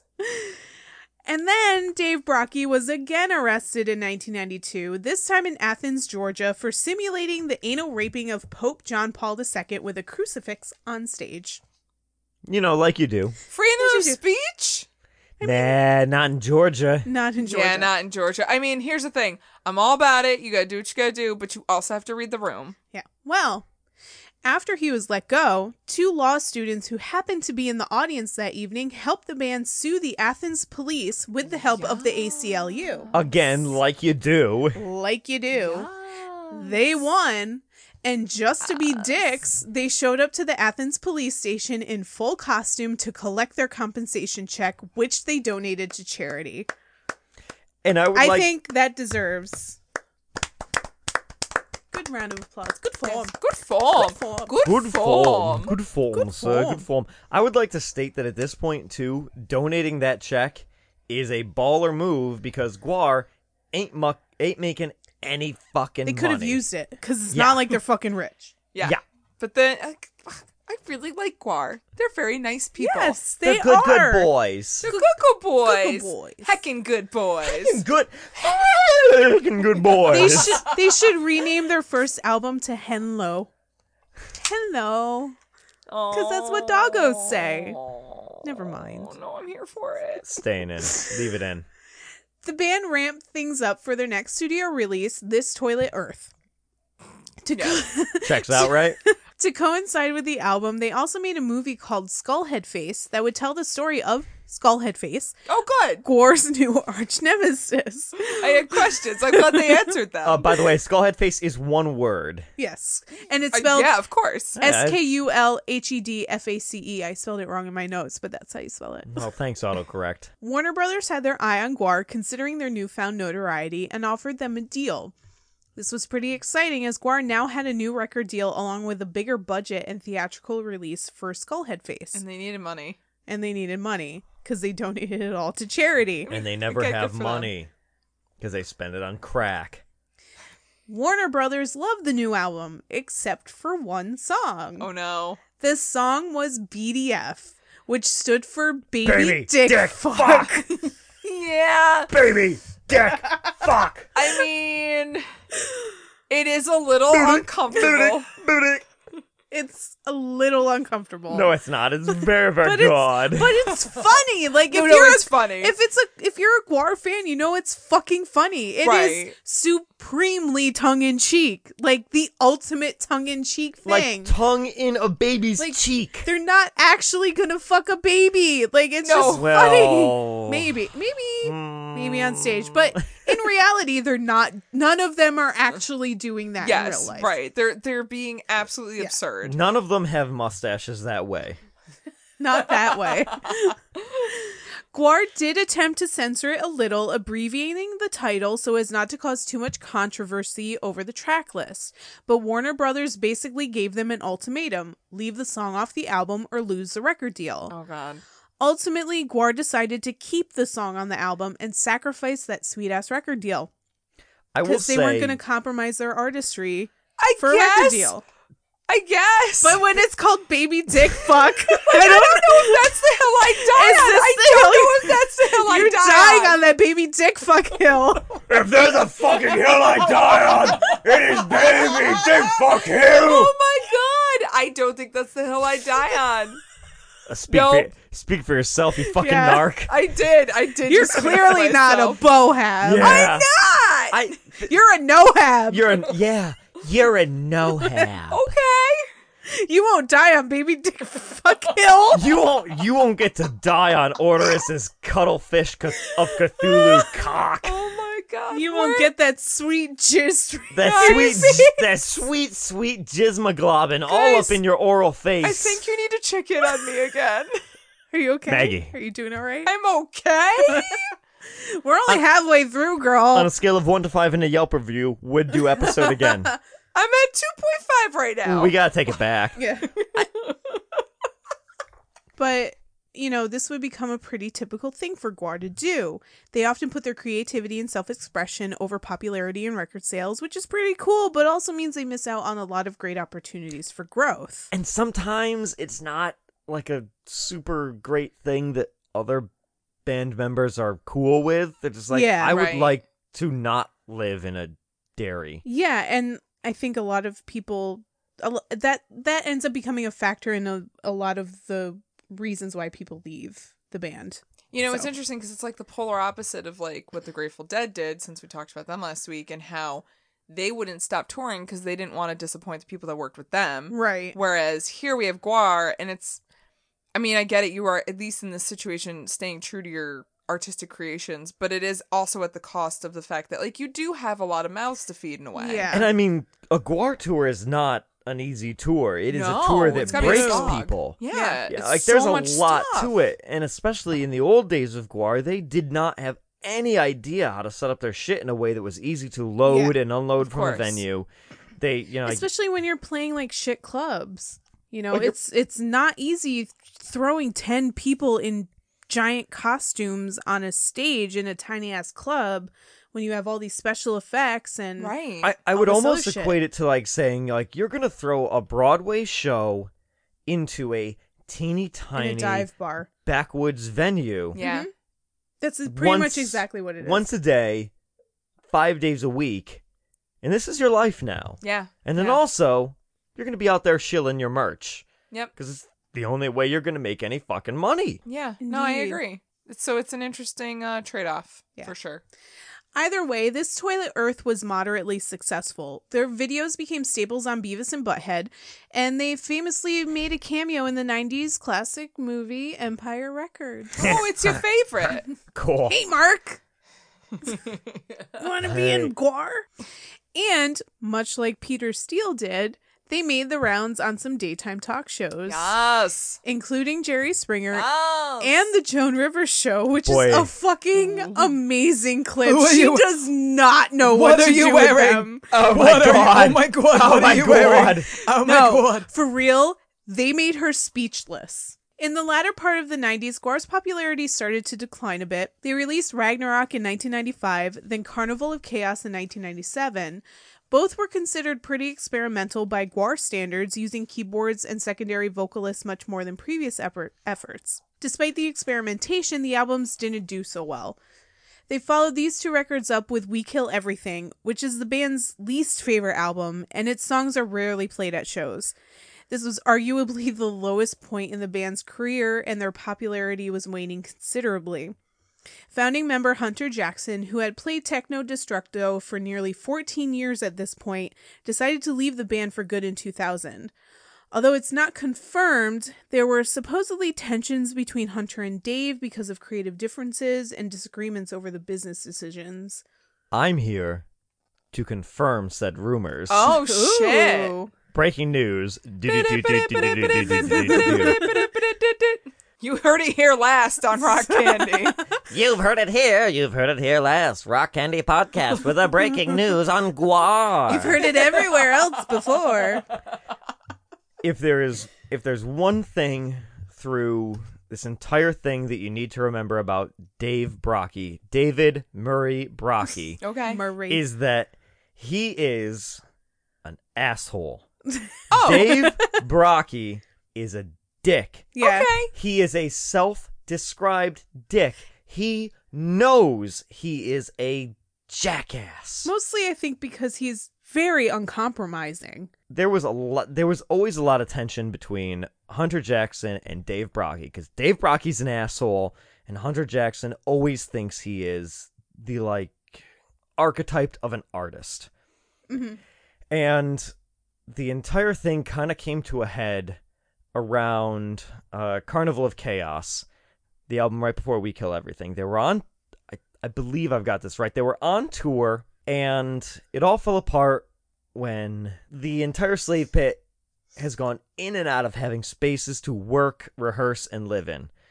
Their space that they had kind of sort of fell apart, and Hunter Jackson moved to Philly to do his own thing. Drakulich, how I'm going to say it, has moved away. Varga is out of the band, and somebody else has taken over for Sexecutioner for a little bit. They come to this point where they're on the tour for this, and it turns out Hunter Jackson is selling VHS tapes of GWAR videos Okay. On his own? on his own. Oh. Because the way the GWAR budget worked out was there was a common fund, there was a merch fund, and there was a video production fund. Right. And as GWAR tells it in Let There Be GWAR, the video production fund was for Hunter to feel like he had a role and he had his shit that he could deal with. He started up another slave pit out of Philly and was selling bootleg GWAR shit out of Philly. Ooh, drums. That's He then weird. He then brought that to a GWAR show on tour and was still selling his own stuff, and Brockie found out. I I mean, yeah, that's kind of a dick move. You shouldn't do that. And the reciprocal dick move is Brocky confronting him on the tour bus by ripping him out of his bunk and fucking punching him out. But like, you don't have to have that reaction. Yeah. You can talk about these things. You're adults. So, he's punching out Hunter Jackson, and Draculich gets in between him and just basically says, Hunter, this is super not cool. You can't do this. It's not great for the rest of us. Brocky, when you get emotions, you can't go after people like this. Also not cool. Use your words, not your fists. Use your words. Or your dick. Use your words. No or fists your or dick. dicks, just the words. Just the words, don't not fist the your dicks. dick. It's really in this middle area of the late 90s when all of these interpersonal fucked up things come to a head in GWAR, and Hunter leaves, Brocky stays, and as GWAR themselves puts it, they were resting on their laurels. Yeah. For the last 2 or 3 albums, which is easily. And you can't you can do hear it. Yeah, you can hear it, and also you can't do that. If you're going to turn down a record deal for artistic integrity, you need to be able to keep the artistic integrity. Exactly. And you kind of fucked it up. So in this weird time for GWAR, we have a lot of transition. Just before this, we have, I'd call him an OG member, an original member. Oh. Depart the band. The young gentleman originally, now not as young a gentleman, Michael Bishop, Beefcake the Mighty. Oh yeah, that's right. Leaves the band. Mm-hmm. And he ends up leaving because of touring, working with everybody, anxiety of just basically this pretty, like, long story short, being in this band is fucking stressful, and I cannot deal with it anymore. Yeah. I'm gonna go leave. Is he the one who like physically couldn't really do it anymore? Yes. Like his knees were fucking shot. Oh Yeah. shit. Like he couldn't stand on stage with all that costuming and shit Okay. on anymore. And the legend of Beefcake is a big gent. So you're saying a man called Beefcake is rather large? He's a large man. Okay. A large man. He joined the band at 17, I Wow. want to say. He was a very young boy. He's a Baby young boy. And Baby dick fuck? and he stuck with it, and There you go. yeah. I did it. Did I? I So Bishop leaves. He plays in his own band, Keep On, and he just can't do it anymore. But Fair, however, the Bishop will be back. Oh. Foreshadowing. So we have the Carnival of Chaos. And GWAR usually, when they do their albums, they try to pair it with what they're going to do for the stage show of the tour. And at this point, GWAR, self-admittedly, is resting on their laurels. Yeah. So the chapter is titled. I Is mean, it they really? said it. It is, yeah. That's delightful. Hindsight for GWAR is 2020. They're very good at looking back and being like, yeah, that was fucking dumb. I don't know what we were doing there, but that was this fucking whole dumb. period they were Drop the ball, guys. this whole period of time they were all like, yeah, this is like the fucking shit show part. Like not the fun shit show, but the shit show. There's a slow progression in there towards weirder and weirder shit. And then when you hit Carnival of Chaos, it's almost like the ideas have kind of run dry because we haven't been challenged anymore. We're not struggling to keep the battle barge on the road.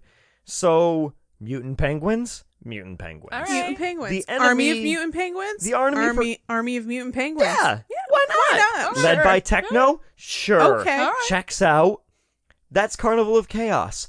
There are some songs on Carnival of Chaos that I enjoy. There are songs on We Kill Everything that are good. Are Carnival of Chaos and We Kill Everything good albums? No? I mean, arguably, with all of the storyline that they have made up until now, Army of Mutant Penguins is kind of pathetic. When you compare it Compared to the everything that Master they've- yeah. Sexecutioner, Cardinal Sin, who is a religious fanatic of the entire universe, basically. Yeah. Like, it's weak sauce. It's straight up weak sauce. Yeah. Yeah. The songs aren't bad. They are experimental. They are fucking weird. All right, you know what? Let's all be real here for a hot second, because we were all adults by like the early to mid 2000s. Mm-hmm. Checks out, yeah.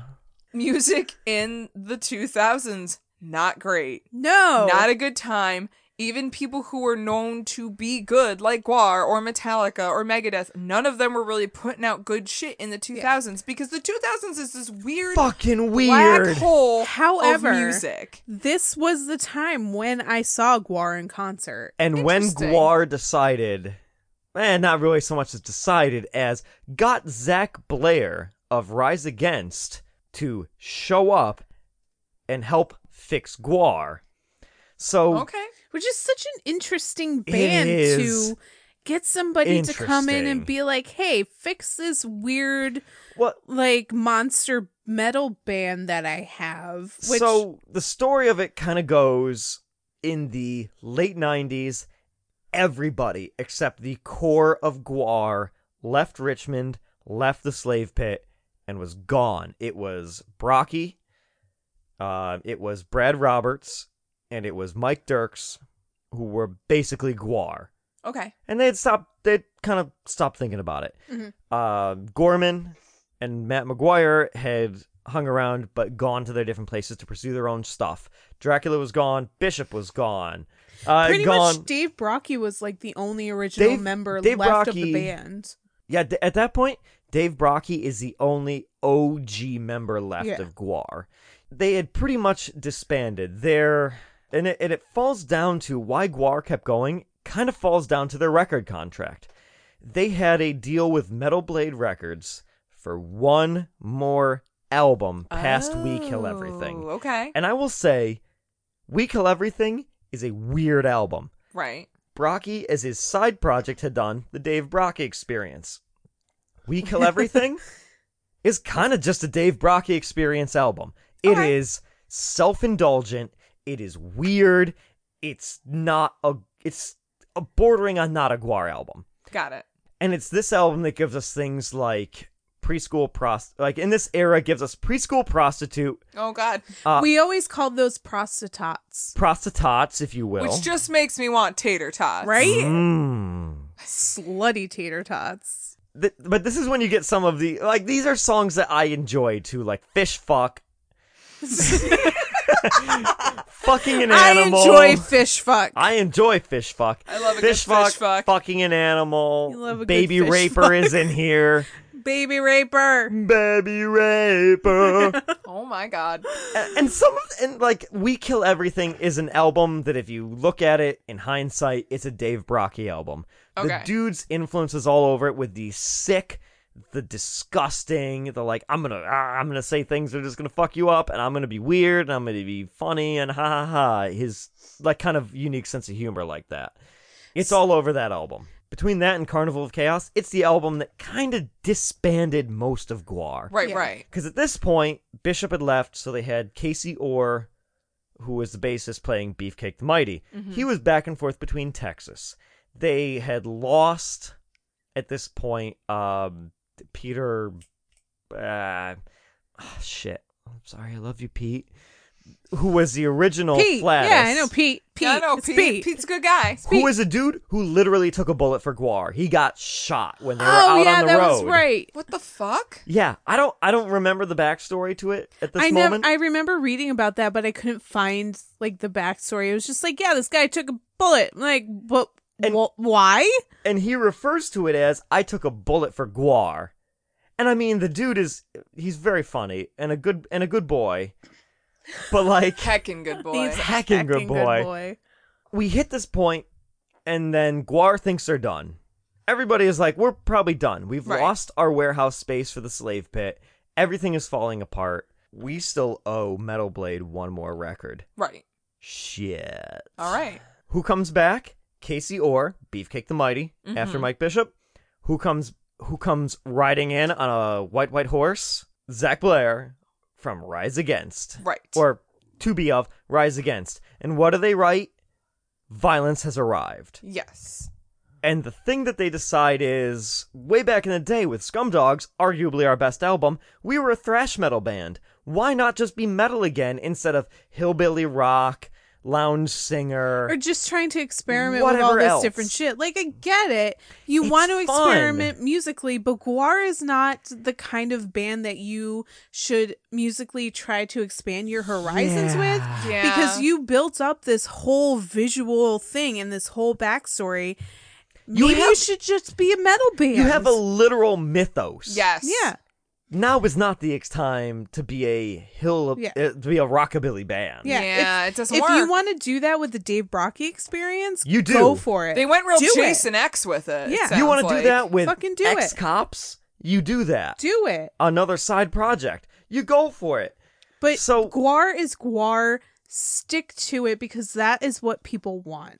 So So go back to it. So when Zach Blair shows up with Casey Orr, they bring some songs that they had already, some riffs, some songs they'd already worked on, and they came up with Violence Has Arrived, which is a heavy fucking album. Right. It is, But it's back brutal. to what they were in the beginning. It's back to the roots. Yeah. You have songs like Immortal Corruptor that GWAR still plays to this day as a, like, yeah, we're playing the song because it's fucking cool. And they play Yeah. that, and now they mostly play shit from Scumdogs of the Universe. Scumdogs and it and fits new together. stuff. It It's fits what you do. together. Yeah, if you just go on their Spotify and you just listen to like what's popular, Immortal Corruptor is one of like the second or third songs. Yeah. So very And good. everything from And like also- Slumdogs and everything, they're up there too. I think it's kind of worth mentioning that at this point in time in the early 2000s, Metal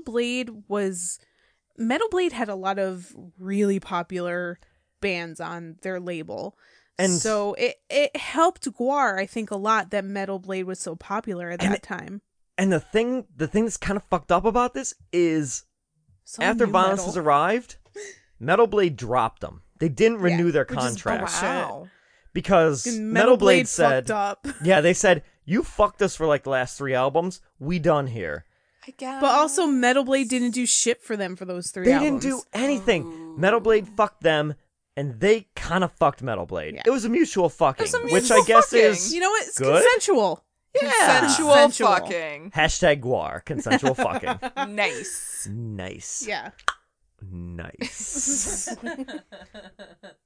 So at this point, we have GWAR After Violence Has Arrived, an album that was received well, did pretty decently, and they toured on it as back to bare basics. It's 5 of us, we're playing brutal songs, we're slaughtering stuff on stage. Cool. They're After not this, breaking the mold here. They're Yeah. doing what they know they fucking are works. It's Yeah. back to basics. Yeah. And at this point, GWAR has no record deal. GWAR has no slave pit anymore because there's no home for all this stuff. It's in Jesus. garages, storage units, and etc. And everyone generally is like, all right, well, we're done now. This is the end of GWAR. We're out of a record contract. Right. DRT Records all of a sudden shows up, an independent kind of metal label, and says, we're interested. We'll pick you up. Oh, hey guys. Hi. I'm really interested. GWAR is reveling in this moment of we're dead. They get a new record contract, and Violence Has Arrived has come out. What are we doing now? They don't really have a beefcake because their bassist is in and out. Right. The guitarist is kind of in and out because Zach Blair isn't hanging around. Mm-hmm. And this is when, sweet boy, Corey Smoot comes into the picture, and Todd Evans as Beefcake the Mighty, like, kind of properly shows up. Okay. And we get the album War Party. Ooh, that sounds like a fun time. War Party is fueled by everybody kind of... It was songs written by Brocky, songs written by kind of everybody. It was starting to be a little more collaborative again about just like, Which was supposed to be what which it was the all idea. about. It was supposed They to were be an art collective. collective. Yeah. And the album was kind of weird. Like, listen, Bush is just redo of Reagan. Yeah. Like, For a hot second, I thought you meant the band Bush. Same. I was like, wait, nope, Also- recalibrate. so they said, oh, well, we're going to write an album about it. They did the War Party album with no rehearsal space aside from people's houses. Wow. Because Corey Smoot was a very good producer. In his house, he had a recording studio that I believe was called New Haven Recording Studio. Sure. They had all of their props, costumes, and whatnot stored in garages and storage units, and they put the album together and went on tour for War Party. This is when I first saw GWAR, when I went to RIT in Rochester. I'm pretty sure that's when I saw them too, yeah. because I remember, I'm pretty sure that I want to say I saw them destroy a George Bush character. I very specifically remember seeing them have a Paris Hilton impersonator and that on was stage. all at the same time. It was all around the same time, and I saw them at the Chance in Poughkeepsie. So War Party happens. They record it around the idea that the Bush is Reagan 2.0, and they sculpt their stage show around it. And they're back to form of just, let's fucking kill people and cover the audience in spew, which is what GWAR calls all of the various things they spray upon the audience. I cannot even tell you the amount of fluid that came out of that man's fake penis in the show that I went to. In an average show, GWAR will spew 50 gallons of food-colored plus thickened water onto the crowd. Oof. However, they are very conscious of the fact that people don't want that shit to stain. So they use water and powdered dye that is supposed to wash out. So War Party comes out, they tour on War Party, and they get a lot of success off it, actually. It's fairly critically acclaimed, and everyone's like, oh shit, GWAR is back. They show up in Times Square and film a video with dubious permits in Times Square. So they did the War Party tour. They still didn't have a permanent home in Richmond to build shit and do all their things. Okay. So they fought for a new space. They ended up getting a new kind of sort of slave pit where the artists could stay, but there wasn't enough room for the musician part of it. And GWAR has this running theme of, if the artists and musicians aren't all together and everyone can't communicate and keep stuff kind of in the loop, shit gets a little weird. All right. You know, you get like dude A saying to dude B, oh, he said this about you, she said this. You get like back talk. Oh, they're gossip queens. Really Oh. bad communication. Like all of GWAR's problems fall down to bad communication. Well, it just sounds like a lot of people who just don't want to be a fucking leader. Yeah. Because GWAR has a hard time having a leader. And when GWAR has a leader, GWAR's leader is Dave Brockie. And what is Dave Brockie? Crazy. An asshole. Crazy. Oh, I learned And something. an asshole. So he just naturally rubs people the wrong way. It is his gift. He non-consensually His rubs gift- people the wrong way. His gift and his curse. So their contract with DRT says that they also have to produce another album. And they're like, well, shit, we just did War Party. We don't have the creative jizmoglobin to give you another full studio album. What are we going to do about this? So comes a venue called Mr. Smalls in Pittsburgh. So we go to Mr. Smalls, and GWAR fulfills their contractual obligation for another album by saying, hey, we'll do a live album. Boom, bitches. And do they call that album Live from Mr. Smalls? No. No, ladies. Why would you do that? Why When would you you can do make that? a dick joke. Why don't they? Perfect what do they opportunity for call a dick it? joke. They call it Live from Mount Fuji because where has Brockie always wanted to play with GWAR? Japan. Where have they never gone? Japan. Which is weird because I feel like they do real good in Japan. They have done several European tours. They had never gone to Japan at this point. And there's a it's Live from Mount Fuji. And on the record, if you listen to it, Orderus will say Cleveland. Oh, He will say wherever the fuck it is that we are. I think he references Texas at one point. It is an album without a location. That's delightful. GWAR is receiving, the band part, is receiving some accolades for being good musicians and writing some good music at this point. The artist side of GWAR in the slave pit, which in the past has felt a little maligned and be like, well, we're just the chuds for the band, Chuds for the band. Chuds. has now also received some accolades. Some various colleges, like the Rhode Island Institute of Art, if I'm not mistaken, invite some of the sculptors and artists out to give a guest lecture at the Rhode Island. They're just starting to thing. be recognized as like legitimate, not just artists, but kind of pioneers in special effects and prop making. You could say that things are coming up GWAR now. Everything's coming up GWAR. Richmond. Banner day for fucking GWAR. Yeah, All man. right. Richmond, their hometown, decides to kind of re-embrace them and take them back after shunning them. All right. And RVA, Richmond, Virginia, does a GWAR show at an art gallery, the Art of GWAR. And in the intermediate, the Art of GWAR. Gwart. The GWAR. Gwart. Yeah, the Gwart. GWAR, if you will. Gwart. The artists now all of a sudden felt recognized. They were hometown heroes again, kind of, sort of. A GWAR was reborn. The second coming of the prodigal sons.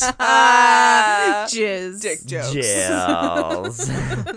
The next album, Beyond Hell, comes out and is a concept album. Produced by Devin Townsend. Oh. I Hesitant, and then you turned me around. fucking love Devin Townsend. If there's anybody I've ever met with the biggest boner for Devin Townsend, it's I you. have a fucking Clam Cloner? jams, no. basement Cloner. flooded. Put a towel down. Don't get my chair messy. I have a cuttlefish of Cthulhu Ooh. for Devin Townsend. But you do, though. 100%. He does guest vocals on the album, He even. does. He, Oh, she I'm pretty knows. sure he produced it. He produced Oh, it, he yes. did. By the way, have we Woof. introduced all the members of GWAR? Let's go through the core too five. many. Can I give you the Okay, core five? Give me the core five, but I'm having Lead a hard singer, enough time. at this point, lead singer, Orderus Rungus. Yeah. Lead guitarist, Flatus Maximus. Okay. This is important. Sure. Rhythm guitarist, Ballsack the Jaws of Death. Okay. Bassist, Beefcake the Mighty. Of course. And drummer, Jizmac Da Gusher. D.A. I'm never I think gonna it's eat gushers Gush- again. Da Shut. Gusher. Beyond Hell chronicles GWAR's journey, not out trying to leave this dirty mudball of a planet, but in. Oh. Yeah. Following Dante's Inferno to the depths of hell. And fun. honestly, if you're gonna do a fucking GWAR concept album, Holy shit, Devin dude. Townsend better be producing this shit. Oh, yeah. Because And especially if it's about like fucking Dante's Inferno. And this is one of the few times that GWAR on tour for this album played it from start to finish. you kind of tits have to. teeth. Yeah. All right. Did all of it. So there's some fun little things that happened in here. So, Lordi was a Eurovision band that was kind of sort of GWAR. GWAR question mark. But They- like a ripoff? They played metal. They had costumes. And Brocky, being a bit of an asshole, Decent. took them as a GWAR ripoff. Oh no. And he was like, fuck y'all. I just love this story. Brocky spent an entire tour in the US and Europe, because they did go to Europe. They did do go to Europe. They did go to Europe. Fucking God. But Brocky had the art department that he wasn't as involved with as much, because he started doing PR, social media, and all that shit, because Brocky's got a loud mouth, and he was good at it, so let him do. He had them make him a Lordi head on a pike. So Mr. Lordi, from Lordi, who won Eurovision, he would carry out on stage on a pike, and it would spew blood and stuff into the audience. God. And he would shit-talk Lordi for the entire Sounds of the Underground tour that they were on. Okay. I guess that's, he chooses some weird hills to die He on. does! Yeah. Brocky does choose hills. He makes a lot of questionable choices. He makes what I would say, hashtag choices. Hashtag Yeah. choices is Yep. kind of his epitaph. Choices. So I just love the story because at some point, Orderus and Mr. Lordi were scheduled to be at the same thing. Oh no. Mr. Lordi canceled. Oh. I don't blame him. You know got what? the bigger swinging Good move. pendulous balls? Good move. Orderus. I guess, but at the same time, I just feel like I would be like, you know what? This is not the hill I'm gonna die on. Again, for the millionth time, not the hill. I feel Man, like Lordy was Brocky like, you know died what? on I every don't need hill this. that he found. Did Oh Brocky my find a God. hill? He died up there. I'm gonna die he did here. not know a hill he did not die on. He never met a hill he didn't like, and then he died there. He never met a hill he didn't want to die on. So, and it's also at this point that GWAR showed up on Viva La Bam. GWAR went on. Oh, Viva la Bam. I didn't watch that show. Because of this, GWAR made a connection with BAM. They went on the Viva La Bands tour. And I just also like this little story. They made one of their little baby doll props into a BAM baby doll prop with a giant dick. And then they gave it to him after. It's like, hey, thanks for having us on your tour. Here's a big Very dick nice. baby. Here's you as a baby with a big dick. Good for you. You Good know who's for you. You know who's not doing so good anymore? BAM. Is it Viva La Bam? It's Bam Margera. I still Don't- I don't know what you're saying. Don't Google? Google him. Anyway, So Hi. where are they at this point? DRT Records, at this point, is still their label. And at this point, DRT has given them the money up front for Beyond Hell, their Dante's Inferno inspired kind of album. Meows. And then they didn't give him the follow-up money. Okay. And then GWAR said, where's the follow-up money? And DRT said, you'll get it. And then they waited, and then they didn't get it. And then GWAR got lawyers, which this is weird, because GWAR got lawyers? Turns out DRT was the guy who owned it and a dude in an apartment at this point because they had lost all their fucking money. oh. After a bit of a legal battle, GWAR got some of their money that they were supposed to get, but more importantly, they got the rights to those albums in their entirety. Oh, well, that's good. All right. Cool. It's something. Cool. But also, I bet they're regretting donating that money to charity now. Mm. There's remember The money we donated theme- 10 years ago? The Coulda theme of used it. GWAR, our tours pay for themselves. Also, shoulda, that's coulda, it. woulda. Shoulda, coulda, woulda. Their money in going to Europe, like when they did European tours, the calculation was how much is going to cost to get all our shit over there, how much is going to cost to fly us over there, how much are we going to lose on every show. Yeah. Which was a big reason why, like in the most recent years, they decided to build warehouses in different countries. So they have one in America, Yeah. they have one in Europe, they had one in Australia. So when they went and toured Asia, they could ship their costumes and stuff from Australia instead of trying to ship them from America. Yeah, that's way Not easier. as bad. Not as bad. And also, latex doesn't fucking hold up. No, it does not. All of their outfits had a lifespan of 3 to 5 years, at which point they Yeah. would have to redesign them, which, because they're artists, they would want to do anyway to make them kind of line up with the new album direction. Yeah. Yeah. Yeah. And at this point, they had been touring on their erectile dysfunction. Sorry, who's the guy? I did What? Freud. You Freudian Oh, you slipped? did a Freudian slip. Yes. Electile dysfunction tour. Yeah. And they were doing the same things. They had a tour based around killing politicians. It was a very wrestling themed kind of thing. It was Ooh. very Which- George Bush. Like, we're Heavy- gonna sacrifice George Bush And back because to he the- fucking sucked in 2008. Yeah. And back to the old days of GWAR shows were kind of like a wrestling match almost. They kind of mirrored what the WWF at that point had done. Amazing. I'm here for it. They were so good at some of their It was little the videos in between. WWE by then. That's true. It was past the Get your Attitude shit Era. right. They had filmed these things that they played on their projection screen that everybody thought was just backstage live, like a WWE event. Yeah. See, I fixed myself. I see what you did. But they weren't. They were pre-recorded, and everyone was very impressed. So this is like 2008. We're getting to like the 2008 time, and now Lust in Space Late comes out. aughts. They do another kind of concept album where GWAR gets to finally leave Earth. And GWAR leaves Earth, but they discover what? There's no crack in the universe except on Earth, so they have to come It back. all comes back to crack. It all That's fair. comes back to Hashtag crack. back to crack. Sleazy P. Martini, who has not been part of the band, gets his first mention in about 10 years. Good for him. And Lust in Space is a pretty good album. And then with Corey, who was Flatus at this point, they Flatus found Maximus. Flatus Maximus. Yes. They found a gentleman who was a very good guitarist and a very, very good producer. And he produced their albums. At this point, they did almost everything in-house. Yeah.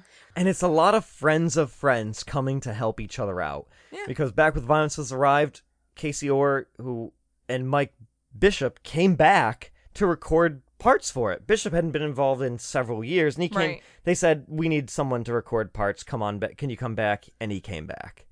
Nice. And that, if there's kind of a takeaway from GWAR is a weird cooperative family that is everything that you imagine from a family. Dysfunctional, doesn't get along, all love each other kind of thing. You Yeah. might hate each other, but after 10 years, if somebody needs some fucking help, then they're gonna help. Yeah. Yeah.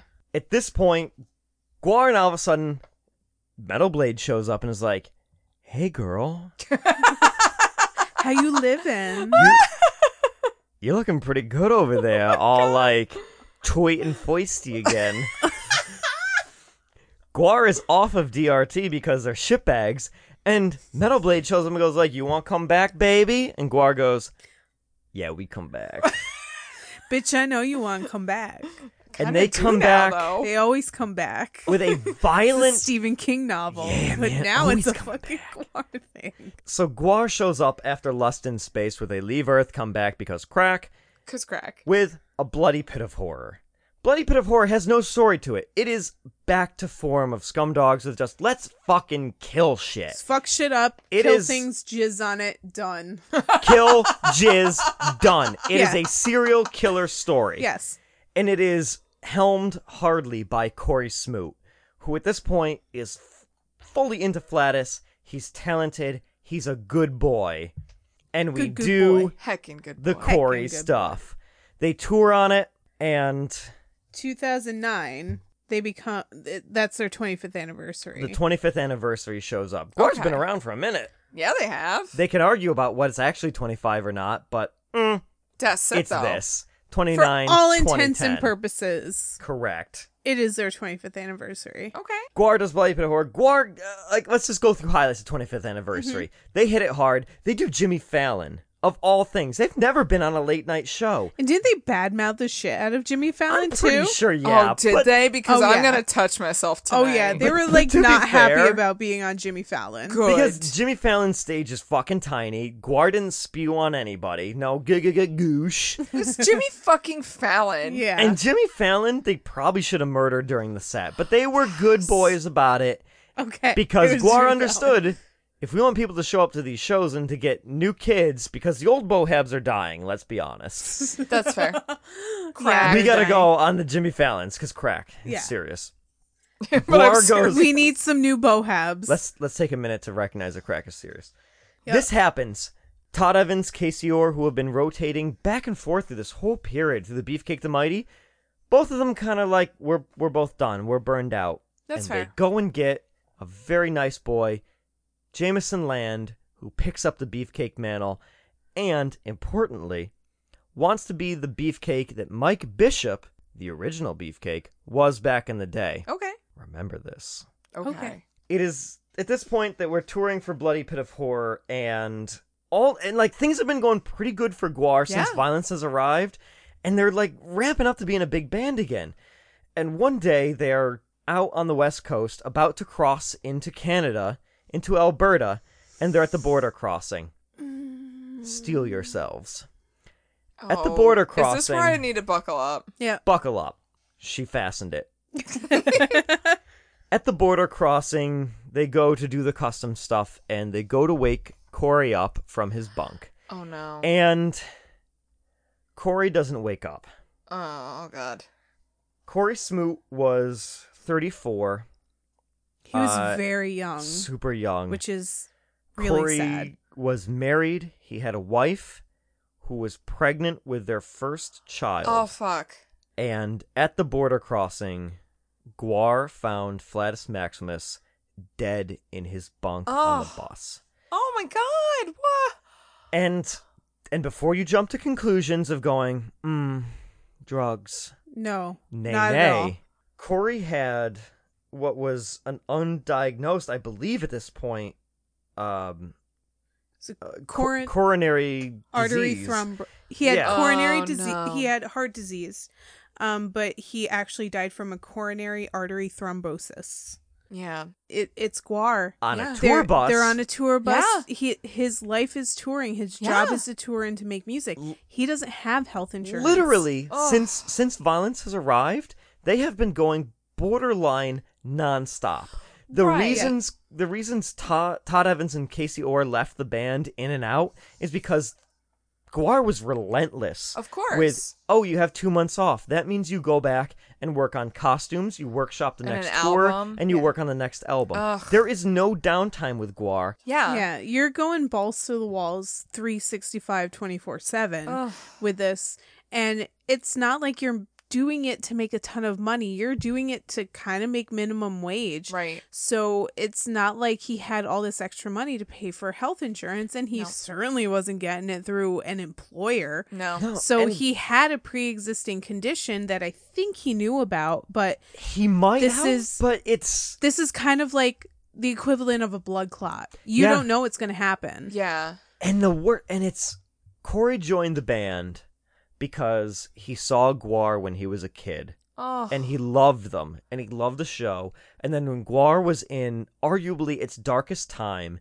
he showed up, and between him, Casey Orr, and Zach Blair pulled GWAR out of the depths of silliness. Right. To be a proper ass metal band again. He pulled them out of their dark abyss. If I was gonna pin GWAR's second resurgence to someone, it is Corey Smoot. Oh. And the fact that he was a very talented producer, he had a recording studio that he ran out of his home or wherever he could. He had a wife and a kid on the way. Right. It's so fucked up. Yeah. And it's not even it wasn't even due to drugs and like the rock and roll lifestyle. It was just something normal. Absolute tragedy.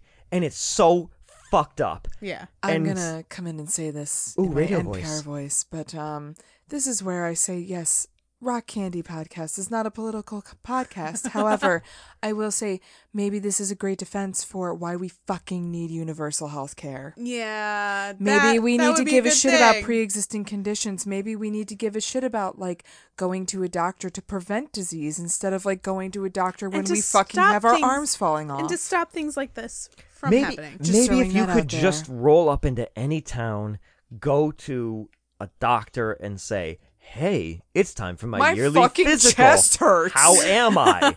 So what were the consequences? Well, the consequences were me going to a show, and I have to tell this story because GWAR, after this, they didn't take a day off. They toured in Alberta when they crossed the border. They only took time off to have a funeral and to bury Corey, and then they canceled maybe a couple of shows and they went back on. And I remember seeing these shows in this era. That's really unhealthy. I'm going to also throw that out there. Mental health awareness, guys. Like, man. We've covered a lot of bands that don't grieve. They didn't grieve. Yeah. Or, I mean, GWAR would say they grieved in their own way of just pushing through and carrying on his memory. But I would prescribe to, you didn't really do the grieving. You didn't do it the way you should have done it to get through something like that. They kept touring, and the way they worked it out was the next album after Bloody Pit of Horror, which was Battle Maximus. Mm-hmm. Flatus Maximus? Battle Maximus. Oh. Which came out in 2013? Yeah, I think so. Yeah, 2013. And Battle Maximus, they had found a new lead guitarist, but they hadn't introduced him yet. Oh. Brett Purgeson, I believe is how you pronounce it, came on board, and he had originally auditioned to be Beefcake. He was another one. He was just like Corey, fan of the band since he was a kid, wanted to be a part of it, hung around enough that when there was an opening, and he even admits, he's like, I didn't want it to be this way. I hate that it was this way, but this is how I got into GWAR. Right. He came about, he toured with them, not playing his instrument and doing roadie shit to learn how GWAR worked. Oh, because wow. they needed to take a tour to mourn for Corey, and they did. Okay. And I remember seeing them at this point. They played the set with 4 members. They had backing tracks for Flatus's guitars at some points, or Ballsack the Jaws of Death just covered for it. And at the end of the show, the worst thing, the second... oh boy, it's a coin flip. The second worst thing I've ever experienced during a live concert is they had Flatus's guitar in a solo spotlight on stage after they were done playing, and they had Dave Brockie and his beautiful baritone singing Frank Sinatra's I Did It My Way. Oh, fuck that. And nothing else. I cried like I was a 4-year-old boy whose dog just died. Yeah. I bet a lot of people in that venue that night did too. And they did it every night of the tour. And I think, like, if you're gonna say, like, you got to take a mental health day for one of your very close friends and bandmates dying. Maybe they that took a was mental health tour. Yeah. Because I remember watching Brocky and the Slaves, like Kroll and those guys off stage, like arms over each other, taking that moment to mourn Corey every night of the week. Yeah. And they did charity shows in honor of his family to raise money for his wife and kid. And they, like, if you're a band and you have somebody die like that, you're gonna do it right, and they did it right. All right. Yeah. So Jesus. Battle Maximus as an album was kind of almost an entire tribute to Corey. They had a particular song, Fly Now, that is really a tribute to Flatus. They brought in all of these guitarists that they were friends with from Lamb of God. Zach Blair from Rise Against came back.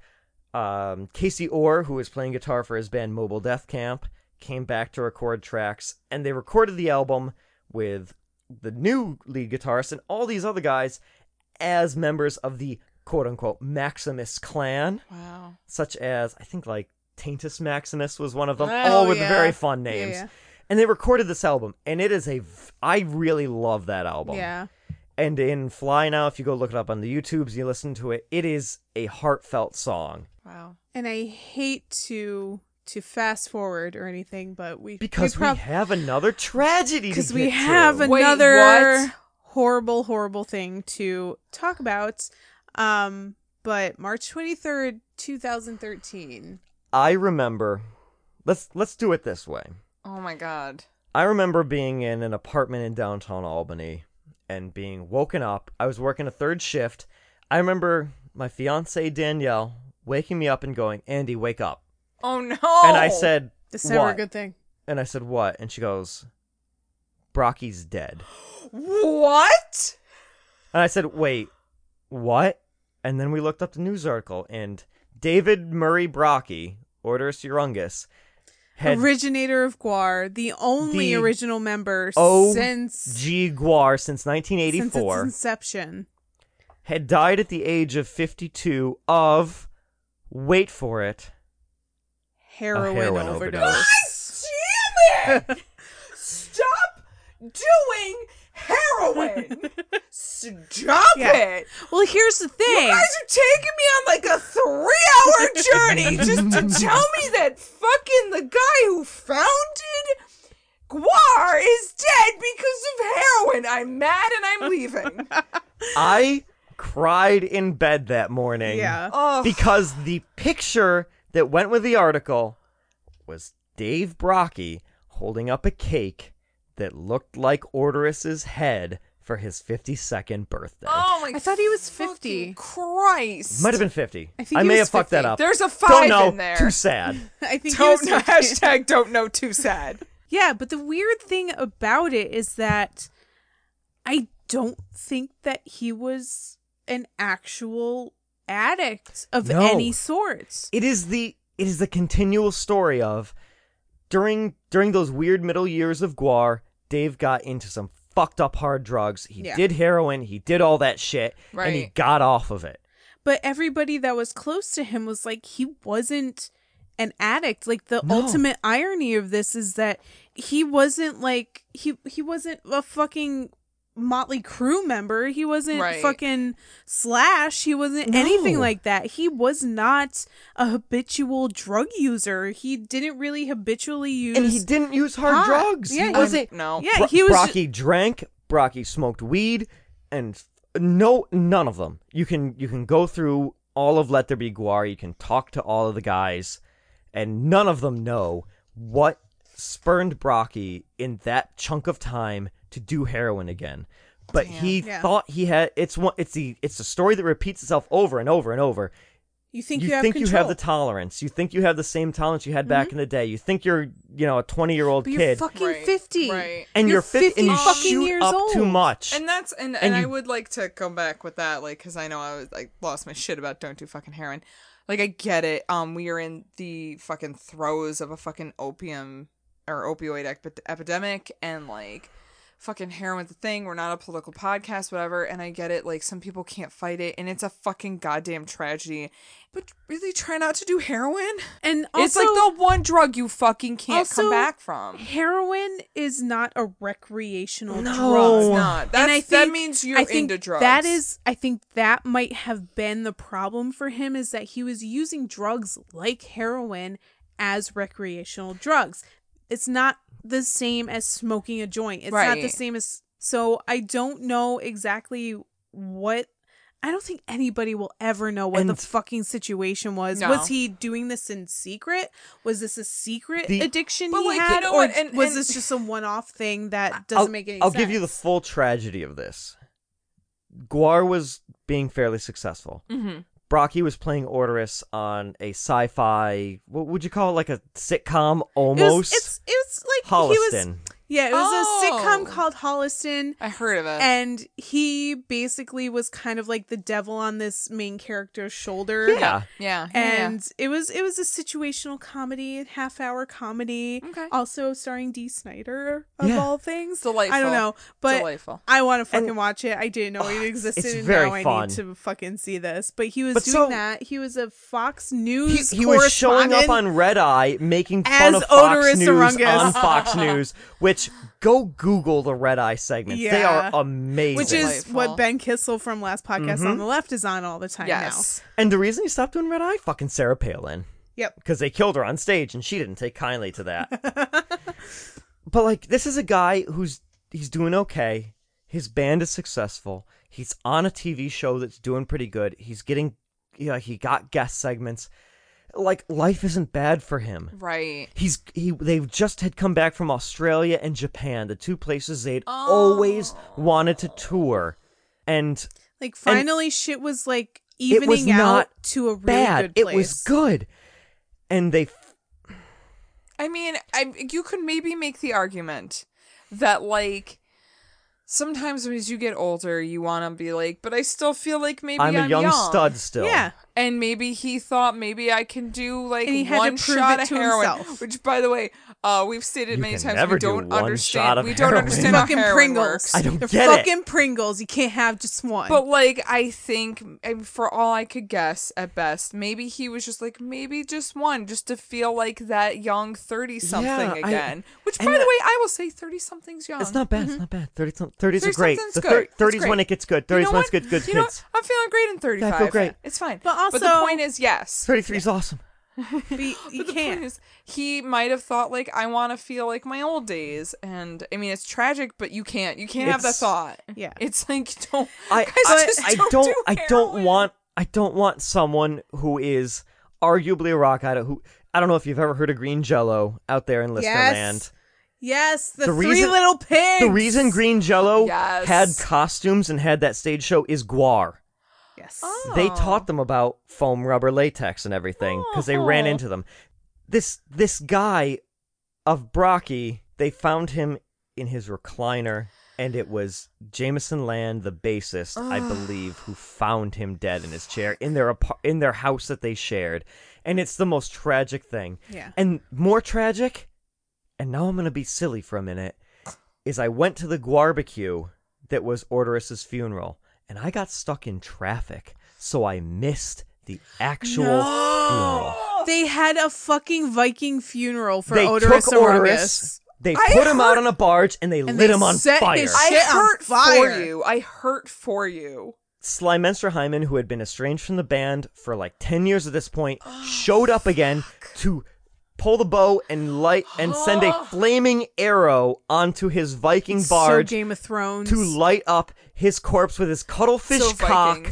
With his cuttlefish cock straight into the air. It was beautiful. And now we have the transition because GWAR, back in the early 2000s, went and saw another pet favorite of mine, Blue Man Group. Weird segue, right? It's a weird segue. And Blue Man Group's story is, there isn't one Blue Man, there aren't 3 Blue Men, there are a ton of them. There's like 50 Blue Men. There's a ton of them. There's a ton of Blue Men. And GWAR saw this and said, GWAR is more than just us. GWAR is a thing. Mm-hmm. People can come and go from the roles of these characters, but there will always be GWAR. Right. And when Brocky died, the fan community said GWAR is done. But GWAR said, fuck you, GWAR ain't fuck done. you, GWAR ain't done. Wow. Who came back to frontman GWAR?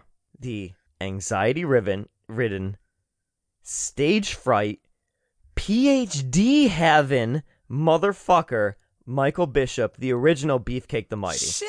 The dude has a doctorate degree. Go for he him. Teaches. And he's dressing up in this shit for GWAR. He looks great. He does. Michael Bishop comes back because they need to do GWARbecue after GWAR has died, and they say, will you come back and do the GWAR set? And he says, yes, I'll do it this once for Dave. And he hasn't gotten out. And he is such a sweet man. He's so sweet. And they recently in 2017 released their newest album, Blood of Gods, a right. very good album, Yes. taking it more back into a punk direction. And Bishop has taken on the role of Blothar the Berserker, the new frontman, quote unquote, of GWAR. But GWAR has also gone back to a little more old school form of a collective again. Because Brocky over the 2000s... You kind of don't have your leader anymore. Yeah, he had taken over the frontman role, and it was kind of the Orderist show. Okay. And then Orderist dies, and they do a tour centered around where'd Orderist go. Also, Cry, Cry, Cry. Also, GWARbecue, where they end the GWARbecue by after they burned his costume, by bringing out Untlick, his sword, onto stage during the saddest of GWAR songs, The Road Behind. Yeah. And Bishop takes over. A guy who really doesn't need to do this. He's married, he has a PhD, he's a professor, for fuck's sake. He doesn't need this, and he has been doing it since. And he has developed the character of Blothar the Berserker into a new quasi-frontman, but it has become a lot more through Brent Ferguson, who is playing Pustulus Maximus, the successor to Flatus, and through everybody else, where it's back to that form of GWAR as a collaborative effort. Everybody writes songs. Everybody sings on various things. Bone Snapper, Bob Gorman, who wrote this book, is now a proper-ass character and has a song. It's back to that artist collaborative, collective thing again, where they're all doing it, not for the money, not even for the lulz anymore. They're doing it because GWAR may never die. And I think that's what Brocky wanted.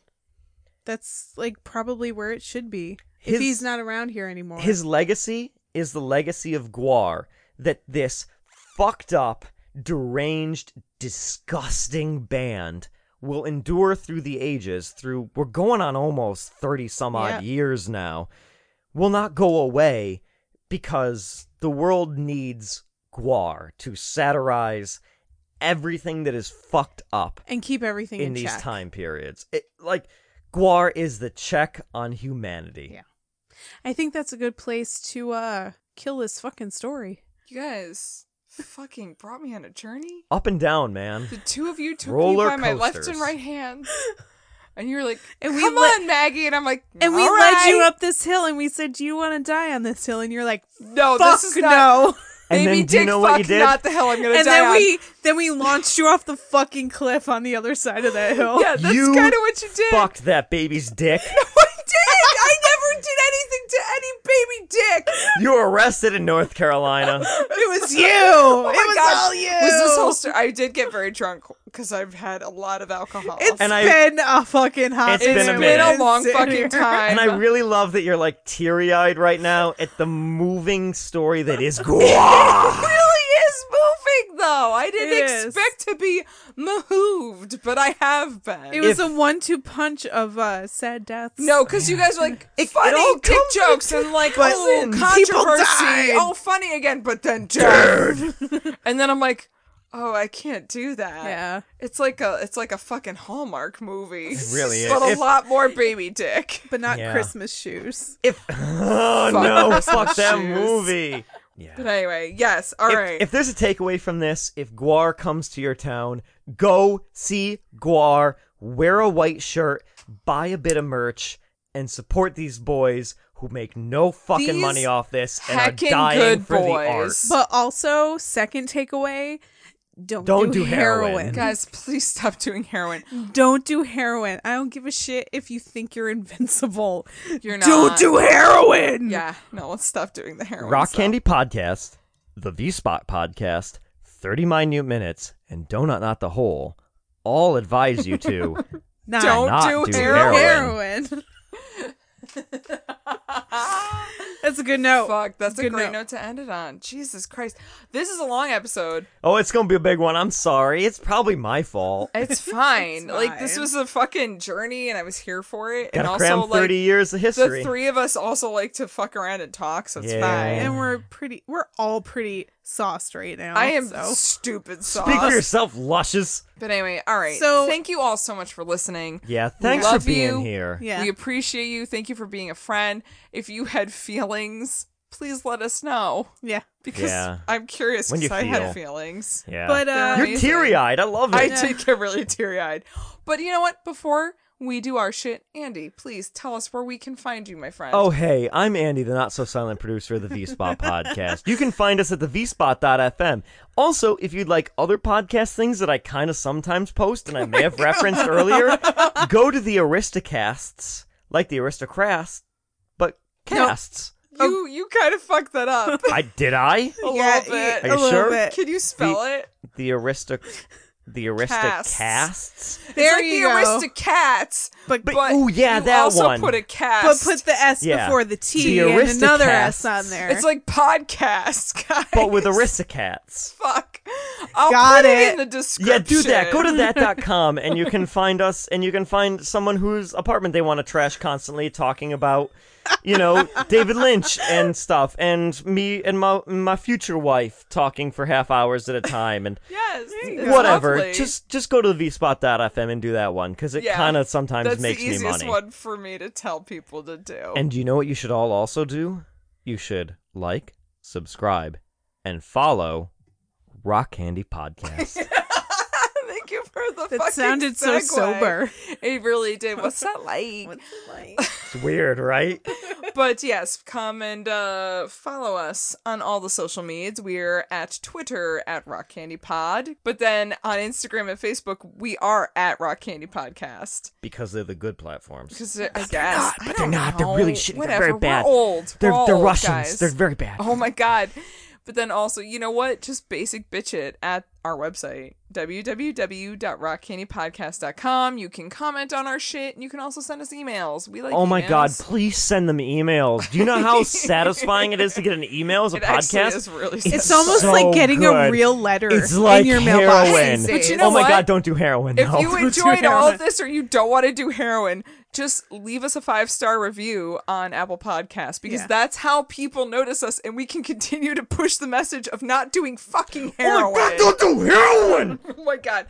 And with that, motherfuckers, Before Andy literally explodes. Oh party god. on, Ashley and Andy. Party Party on, fucking Maggie on. and Andy. And party on, you crazy kids out there. I have to pee. Long live GWAR! Balls out. Thank you.